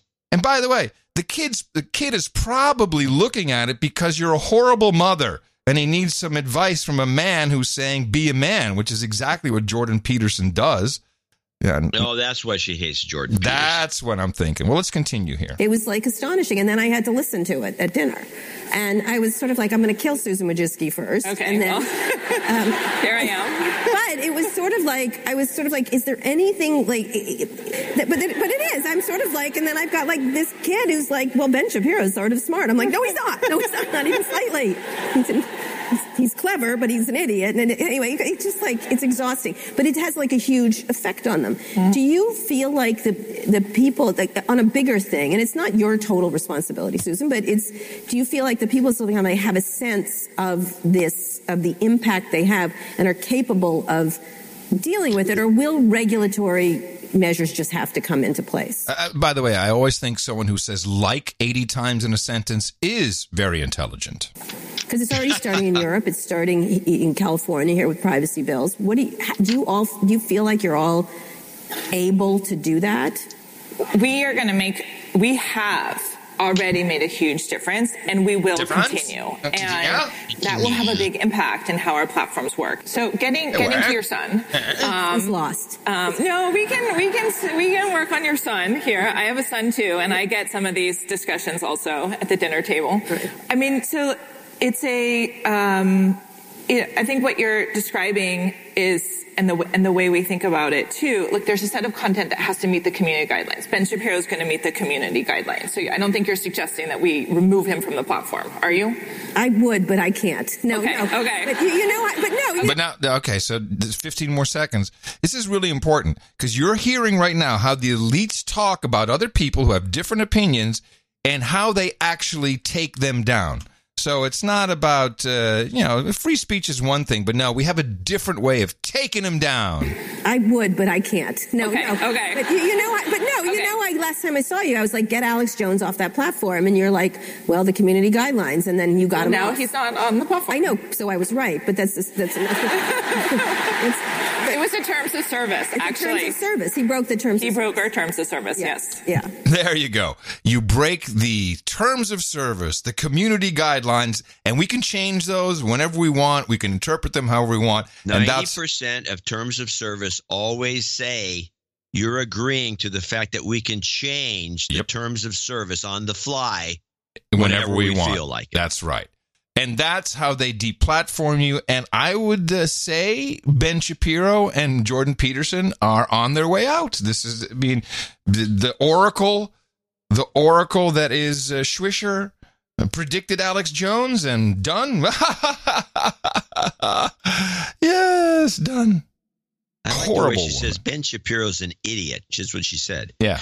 But I don't believe Ben Shapiro was sucked in by that meme where the kid with the mega hat was standing in front of that Indian guy. No, I don't think. Only an idiot would be sucked in by that, John. Well, Kara Swisher, I believe, is named in the lawsuit that this kid's bringing because she was all in on that. Exactly. Well, we're going to have to leave it at that because time flew. Who knew time flew? And we have, let me see, we've got end of show mixers from Lee O. Lapuke, Brian Longenecker, and Tom Starkweather. 3 really good ones. Very excited about that. And we will return for another full-blown deconstruction of your global media, which means we need your help, your participation. We need information, especially if you're in Somalia. Any other place we can get it from, we'd love to hear from you. And please continue to support our Value for Value network by going to Dvorak.org/NA. Coming in from downtown Austin, Texas, capital of the Drone Star State, FEMA Region number 6 on the governmental maps in the 5x9 Cludio. While I'm still here, in the morning, everybody, I'm Adam Curry. And from northern Silicon Valley, where I'm going to go take some lessons in cricket, I'm John C. Dvorak. We return on Sunday right here on No Agenda. Remember us at Dvorak.org/NA. Until then, adios, mofos, and such.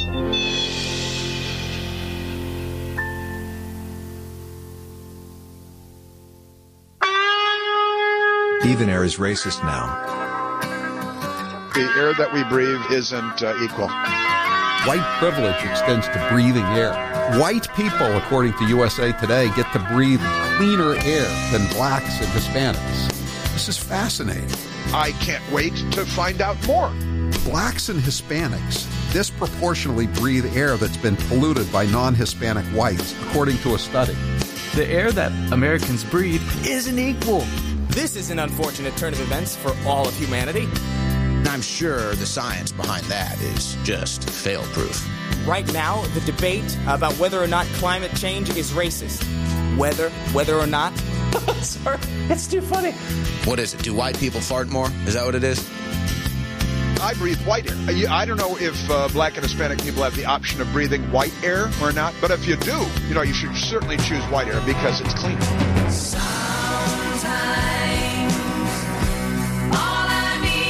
Racist. Racist. I'm apologize for the racist air that I breathe. And I'm crying about it because it's crazy. Speaking as a white male, I'm directly responsible for all the evils in the world. I am the problem. I've made the air itself racist. Who are you? Who are so wise in the ways of science? Shut up already.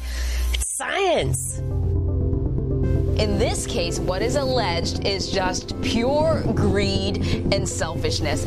Notice similarities between Sunday's Ethiopian crash that happened and the one that happened in Indonesia. Planes that are in the air will be grounded.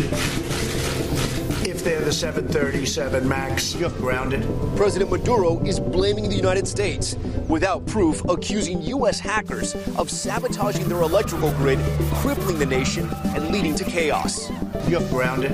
It's curious because the president seems to get along just swimmingly with lots of other brutal dictators around the world. And you do not have the kind of customer satisfaction that you're alluding to. I mean, everything leaves a trail nowadays. Well, this is the worst scandal involving elite universities in the history of the United States. Maybe they work hard, but someone else just pay their way to get into university. I think that's a bit unfair to those who didn't get it. You're grounded. Let's start with your ideology first for people who don't know where you stand. Would you say that you're more liberal or less liberal than AOC, Nancy Pelosi? Beto O'Rourke is launching his campaign in Iowa this morning. He becomes the 13th Democrat to officially join the race. Be careful what you wish for. You're grounded.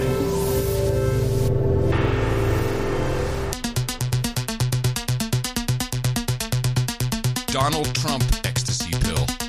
Oh. It's really crazy. And we're also not going to play any R. Kelly. Guess what the number one ecstasy pill is? Guess what the number one ecstasy pill is? I think it's 200 milligrams of whatever ecstasy. Your head. Your head. Close.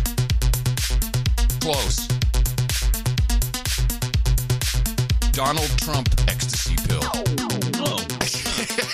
It's really crazy. It's really crazy.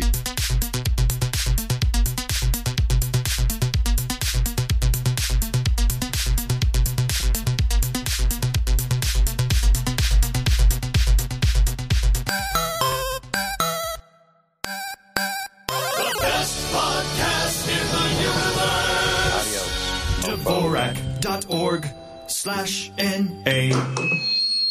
Stop the hammering!